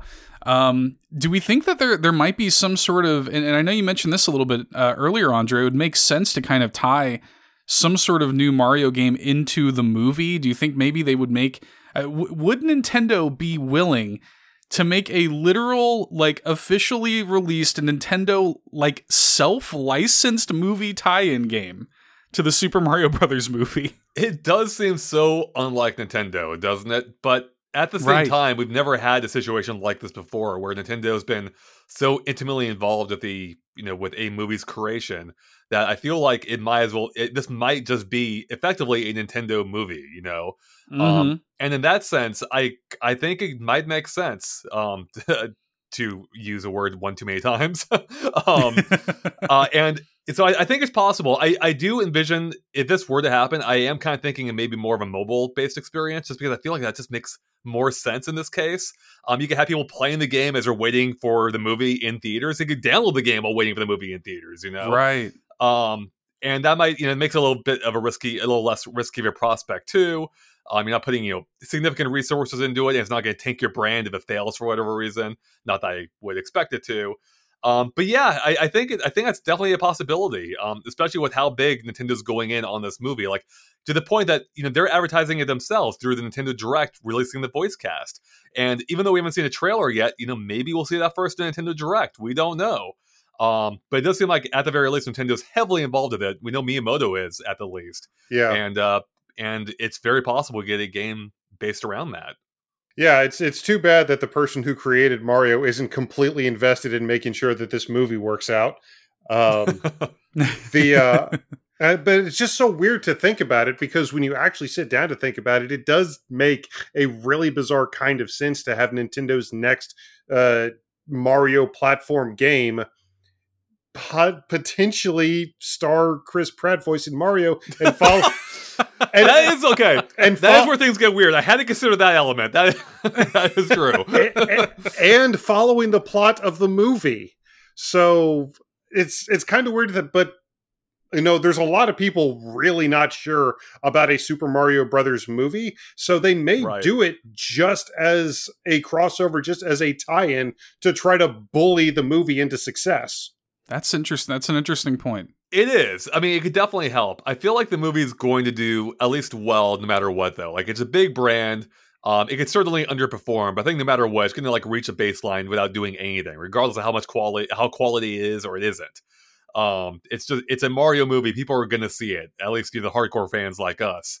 But I do think whether it'll reach a broader demographic really is a good question. Will it reach the people who maybe grew up with Mario and have stopped playing Mario games, or will it reach parents of kids who play Mario games? Who knows? Will they even enjoy it? There's a lot. I mean, there's so many unknowns involved in this movie that comes out in 9 months or less. It's pretty It's pretty wild. Like, we barely even know about the plot. The little bit we do know is just from that the one voice actor for Spike who gave us just a little tidbit. Sebastian Maniscalco. That's right. Yeah, I think almost a year ago at this point. Which has me just really curious to know what exactly is going to be the plot of that movie. Like, I personally am hoping it is some kind of origin story, just so we finally had that definitive origin, because it's been all over the place over the years. So it'd be nice to have a canonized version of it. But I'm really just so excited to see what ends up happening with this movie, especially based on the, wild voice cast that we mentioned earlier. Yeah, it is nice to see Miyamoto so ingrained in the production of the movie, and considering how well, it certainly seems like the games turned out okay. So I'm hoping that with him being so deeply ingrained in the production of the movie, that he'll be able to tell the producers and the cast and crew is like, this really isn't going to work for what Mario is and what the IP is. Hopefully he'll be able to actually tell those movie people, even though he's a video game person, hopefully they'll have enough respect for him to say, okay, maybe we should listen to the guy who literally created the character. Right. Yeah. Right. 100%. And Miyamoto has had, a couple of things with Miyamoto is he had experience working on the Pikmin shorts a few years ago now. Yeah. Which were, I think he directed them, and they were really good. They weren't full-length movies, but they were cute and respectful of the characters. And then also, even as recently as the Nintendo Super Nintendo World Direct, which I guess was a year ago now or so, he was commenting on how he's Mario's dad, or he feels like he's Mario's dad. Right. Like, it's such a cute thing. It's like, yeah, this is someone, obviously, as a creator, he respects Mario, and if anyone's going to do right by him, it's going to be Miyamoto. And the fact too that I believe the director, I forget his name, the director of the Mario movie, Nintendo has since even incorporated into Nintendo's own what's the word I'm looking for? Like, he has a position within board Nintendo, of directors. Board of the directors. Board of directors, yeah, thank you. Which goes to show Nintendo's faith in him. So really, all the signs, like, aside from maybe Chris Pratt, like, all the signs are looking really good for this movie. And even Chris Pratt, like, I'm really curious about. I'm just more curious than anything involving that. But it's just everything's looking good. It's just that first trailer is really going to be the deciding factor, I think, for a lot of people, whether like this movie actually looks good or not, If it wasn't for the Lego movie, I think I'd be a lot more apprehensive about Chris Pratt. Right. But I adore the Lego movie. I think it's absolutely fantastic. Good. Granted, yes, Emmett and Mario are two different characters, but Chris Pratt has had a lot of success already within voice acting. So I'm very hopeful. But just thinking about the potential of a Nintendo created movie game where Chris Pratt may possibly be voicing the plumber, that's just such a bizarre notion that unfortunately makes way too much sense. Yeah, and I think too, it's also not even just Chris Pratt. Like, don't get me wrong, I saw that, I'm like, what the hell? Like, has Nintendo lost their mind? What? But it's also partially the fact that it's not Charles Martinet. Exactly. And that's right. And that's the voice of Mario we've known for what, 20 plus 25 years now? Over 25 years? Yeah, since before Mario 64, cartoons. Yeah, which is wild. But at least Charles Martinet is still involved in the movie, and so I'm really curious to see how they balance that as well. Like, I'm partially picturing like if there is an in-movie game of Mario, maybe Chris or maybe Charles Martinet voices the in-movie game version of Mario. So he's still Mario, but he's the game version of it, if that makes sense. So. Please. This is what we do. We make this like an anime isekai thing where it's like there's, a multiverse where Charles Martinet is game Mario, Chris Pratt is movie Mario. Yep. These things exist separately. And then, I want to take... Oh, sorry, go ahead. Oh, no, I was going to just add, and then there's a layer of what Miyamoto said before, where everyone in the Mario universe is just an actor as well. Yeah. So maybe Charles Martinet is the real-life actor version of Mario, Oh, that's a great point. Yeah, there was that. I think it was from an Iwata Asks or something, where Miyamoto was like, yeah, the characters of Mario are like actors in a play. Right. It's so crazy. How much would it blow your mind if Charles Martinet showed up as the Cranky Kong version of Mario? Oh my God. Lineage there. Yep. I'll take it. Eric, I've got to take the you gave me the perfect segue because something I wanted to bring up is Lego. And I've said this on the show before. I think there's a really strong chance that we might wind up getting a Lego Mario game at some point. Because this Lego Super Mario thing, it wasn't just a gimmick. Like it wasn't just a one and done thing. Of course, we just got the new Lego Princess Peach and that whole wave of play sets revealed for Mario Day. And I mean, that was kind of one of the only Mario Day announcements. It seems like it's a very lucrative thing. Lego Super Mario, a really, good collaboration between Nintendo and the Lego group. I kind of am feeling like there might be a Lego Mario video game brewing up. I love that idea. I mean, I think that sounds... I'm curious to see what that looks like. Does that look more akin to like the Star Wars Lego games we've seen, or does it lean more into the gameplay side of things as Nintendo's own or the Mario's own Lego kits have themselves? And that's what's really exciting to me. Like if they go into the building side of things, that could be really fun. But that to me, I'm already envisioning like basically a 3D Mario Maker. So yes, give me that 3D Mario Maker with Legos. That sounds awesome. I think it makes a ton of sense. In fact, it's almost surprising it hasn't happened already. Traveler's Tales has been so locked up with the Lego Skywalker saga for so long. I'm sure whatever else was going on at the studio for the past couple of years had to be put on hold. So, I mean, it may be in their itinerary. Yeah. These Lego figures have already got NFT technology in them, guys. Like they're ready to be little amiibo with just a firmware update. It's already there. Just make it work. And I'm totally envisioning like a 3D kind of building, we had Lego Dimensions. You can kind of use Lego Dimensions as like a blueprint and stuff. And there could be a really good opportunity for synergy between those play sets and a video game. I think that would be awesome. Yeah, no, totally would be. Like, so are you envisioning, or do you think they might actually incorporate the physical Lego kits into the game itself as well? Somehow? Yeah, they could. They absolutely could. Because like Lego Dimensions, or so Eric, you know this, Andre. It's kind of a running joke almost on our show that I am like all about these Lego Super Mario things. I've bought a lot of them. I've tried to be good. I've tried to illustrate some discipline and restraint, but I've spent a lot of money on Lego Mario plastic. So. One thing that I always really like about these Lego Mario sets is there's an actual Lego Super Mario app on the smartphone that it ties into, and you can you use that for not only gameplay but for building the sets themselves and stuff. And I could just really see like some synergy between that stuff, where if you have these sets, you can all of a sudden you've got a little, Lego Luigi's Mansion chapter. If I've already bought and purchased the Lego Luigi's Mansion set, now I can play this little side story with my Lego Luigi in the video game. It could be really cool, man. Yeah, I'd be into it. that sounds cool. I'd love to see that. Yeah, I just and I think there's potential for it. Really just kind of depends on how well it seems to be doing. Well, this collaboration with Lego and Nintendo, and I just want to see that grow. I think that makes a lot of sense. To transition into 3D Mario, I mean, guys, what do we think is next for 3D Mario? Is it just going to be Odyssey 2? Is that kind of what we're thinking? You say that like it's a bad thing. It's not a bad thing. No, look, Mario Odyssey is probably my favorite 3D Mario game. I would love an Odyssey 2.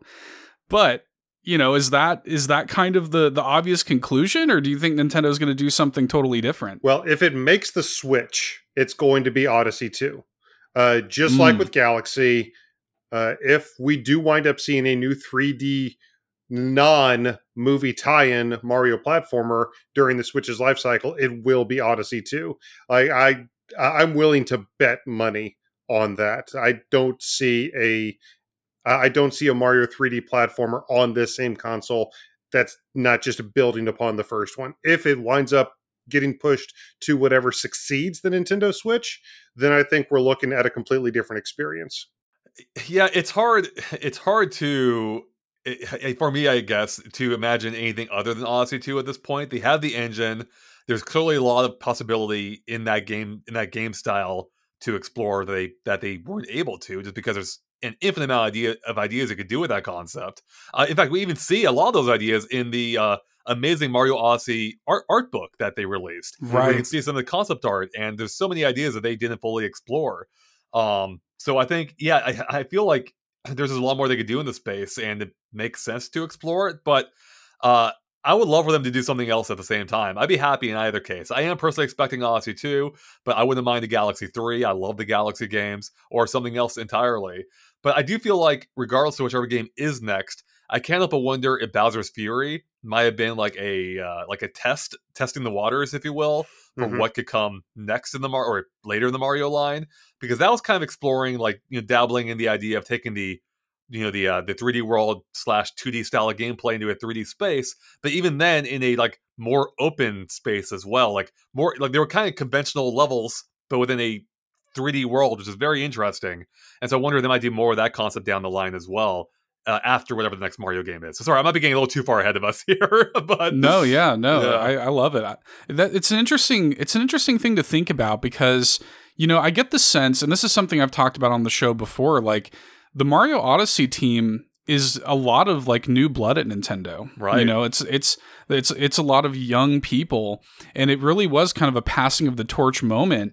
For Nintendo, kind of passing it on to this kind of new generation of Mario designers. And I've said this on the show before. My favorite thing about Mario Odyssey is that the credits are just alphabetical. Like the credits are just, it's a total passing of the torch of like Miyamoto's just in there with the other M's, Right. And it just completely illustrates how Nintendo's like, look, like we got this. We're younger, the new bloods got this. We can do it. Mario Odyssey was amazing. And then you look at something like Bowser's Fury, and that's another demonstration of like the new people at Nintendo kind of wanting to take Mario in a completely different direction. And I wouldn't be shocked at all to see whatever the next Mario game, if it's Odyssey 2, if it's something completely different, go kind of full open world. The kingdoms in Mario Odyssey are already huge. I can't really imagine how much bigger you make those.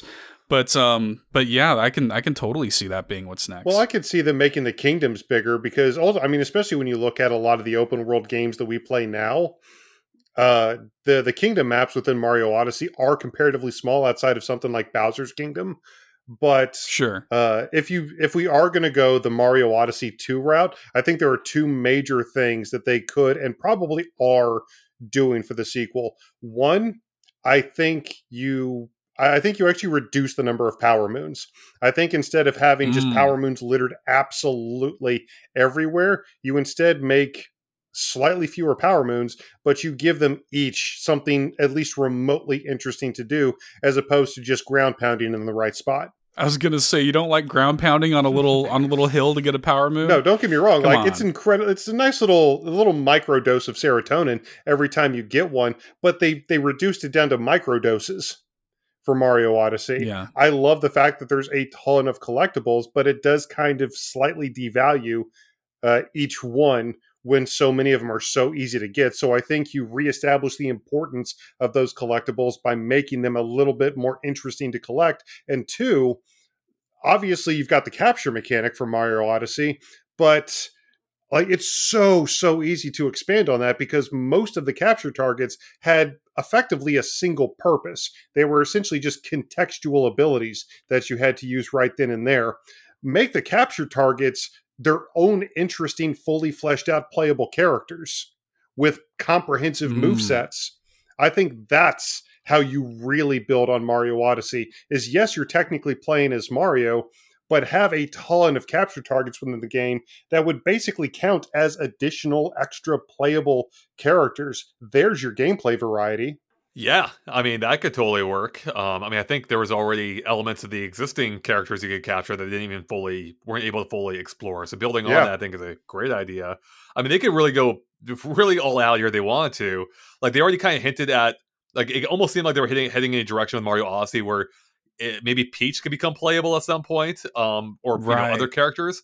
And what if they incorporated that idea where maybe you can play as these different core characters with Cappy, and then when they possess another creature, then they all control slightly differently. So if you play as Luigi and you capture a frog, you jump a little bit higher, or you get a special move or something, right? So that could lead to all kinds of, and they can float. Yeah, exactly right. Wouldn't that be great? Oh, I love that could that. be a really interesting way of mixing it up. You could play through the game 100 times a different way with something like that. Right. Especially if they introduce co-op for the first proper time in the 3D Mario split screen co-op.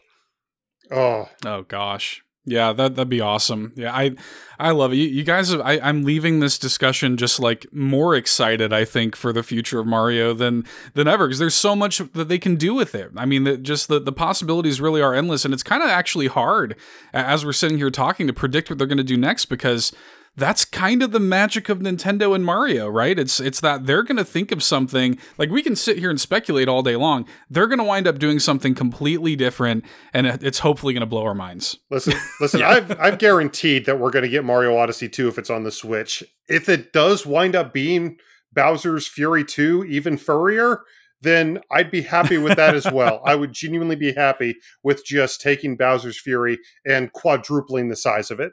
Yeah, no, Bowser's Fury is great. Like, I loved so many of the ideas in that game. Even just having the ever-present, Bowser that changed how you would play through the levels. Like, that was great. So yeah, I'm excited for whatever Nintendo ends up doing here. And even if it is, just Odyssey 2, like, I remember when Galaxy 2 was announced, I'm like, I loved Mario Galaxy, but I'm like, man, do I really want another Galaxy that looks so similar to the first one? And it ended up being what might be one of my favorite Mario games ever. If they can do the same for an Odyssey 2, or whatever ends up being, like, that just has me excited, just has me even more excited for the possibilities. Because Nintendo really drops, I mean, especially after me going back to Sunshine and enjoying it, it's like, wow, Nintendo really doesn't really drop the ball when it comes to 3D Mario. So I hope that trend continues, as they're almost always among my favorite games that Nintendo makes. Yeah. Absolutely. Well, Andre, we don't want to take up your entire afternoon, so if you would, it's been such a blast. I mean, we could sit here and talk to you for hours about this, but if you would, kind of point people in your direction, point them towards Game Explain, point them towards you personally. How can they follow you and keep up with all your thoughts on Mario and everything going on with Game Explain? Yeah, it's probably a good thing to cut me off because, or cut off the podcast, but I'll definitely talk about Mario for hours. We would be here all day. We'd be here all day. Stop. It's more for your sake than mine. So yeah, you can definitely, you can follow Game Explain primarily on YouTube, or we're also on TikTok and Twitter and all that at Game Explain on pretty much every platform. So if you just Google Game Explain, it'll pop up there. Or you can follow me personally at Andre Seegers on Twitter, and that's pretty much it. So if you want to find Nintendo coverage or in-depth Nintendo coverage in video form, Game Explain's the place to do it. Well, here to close things out, just right here at the end, I'm just going to ask the final question. Andre, what do you think the chance of us actually getting a brand new Mario platformer by the end of this year? And if not by the end of this year, the end of next year, what do you think is the percentage chance of us getting a new Mario core title? Whether 2D or 3D?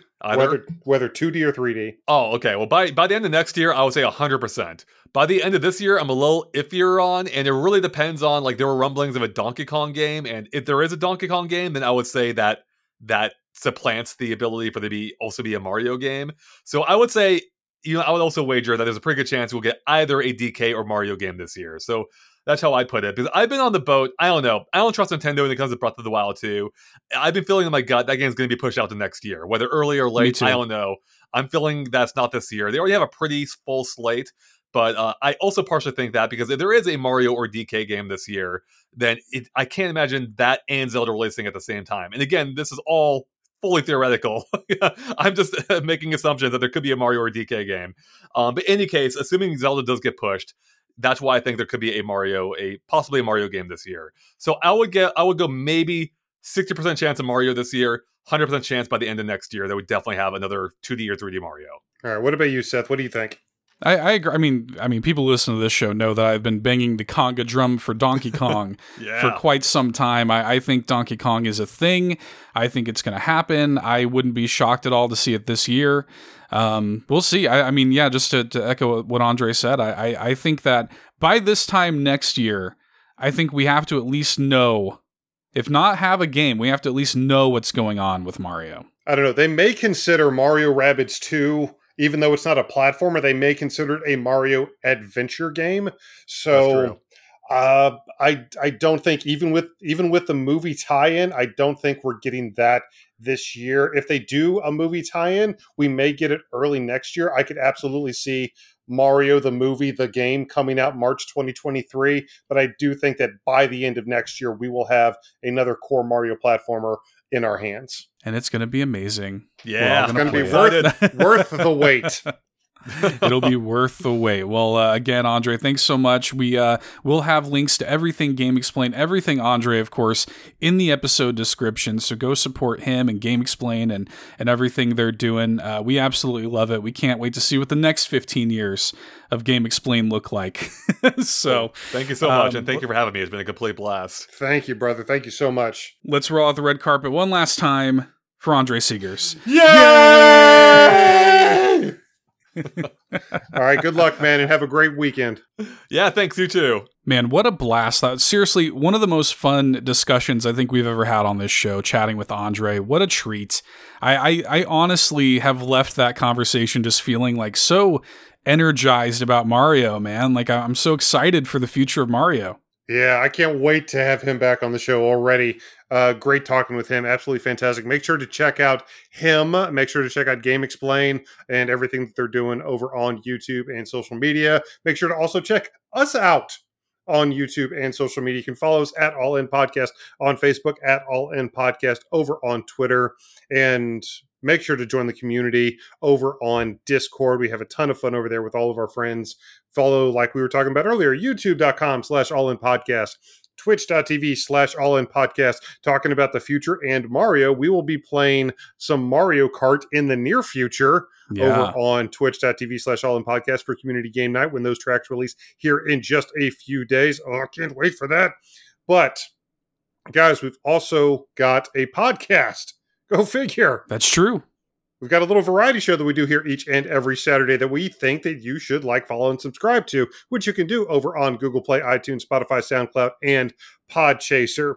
And, I mean, we think we do a halfway decent job with the show. If you agree, maybe you can drop us some words on iTunes, on Audible, on Podchaser. You can leave us a 5-star written review, and on Spotify, you can rate us 5 stars if you deem us worthy. Which, I mean, why wouldn't you? Why after this episode? Come on. After this episode, I think we've earned your 5-star review, man. drop it for us. And of course, if you leave us a written review, I will shout it out on the show like we did at the beginning of this episode. So it helps us so much with visibility, and we really appreciate it. We absolutely do. We appreciate you guys so much. We appreciate each and every one of you amazing, amazing human beings that hangs out with us each and every Saturday and makes us part of your weekly rotation. Namaste. But, I mean, yeah, Andre just had so much energy, Seth. Like, I'm re-hyped for everything. I can't wait for Mario Kart. I can't wait for the next Mario game. I can't wait anymore. I can't wait. I need it all in my face. You know what, guys? I have been Samurai Eric down. I need to go play something. I need to go play something right now. I need to get this out. Man. I'll see you next week, guys. Bye. I think I need to also. I talked earlier how it was hard to put Mario Odyssey down. I think I got to pick it back up. Guys, I have been Seth Prime Pinball. We'll see you next week. Bye.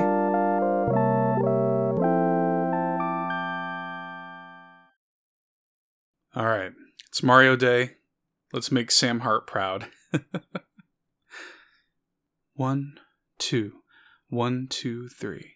You be my princess, I'll be your toad. I'll follow behind you on Rainbow Road.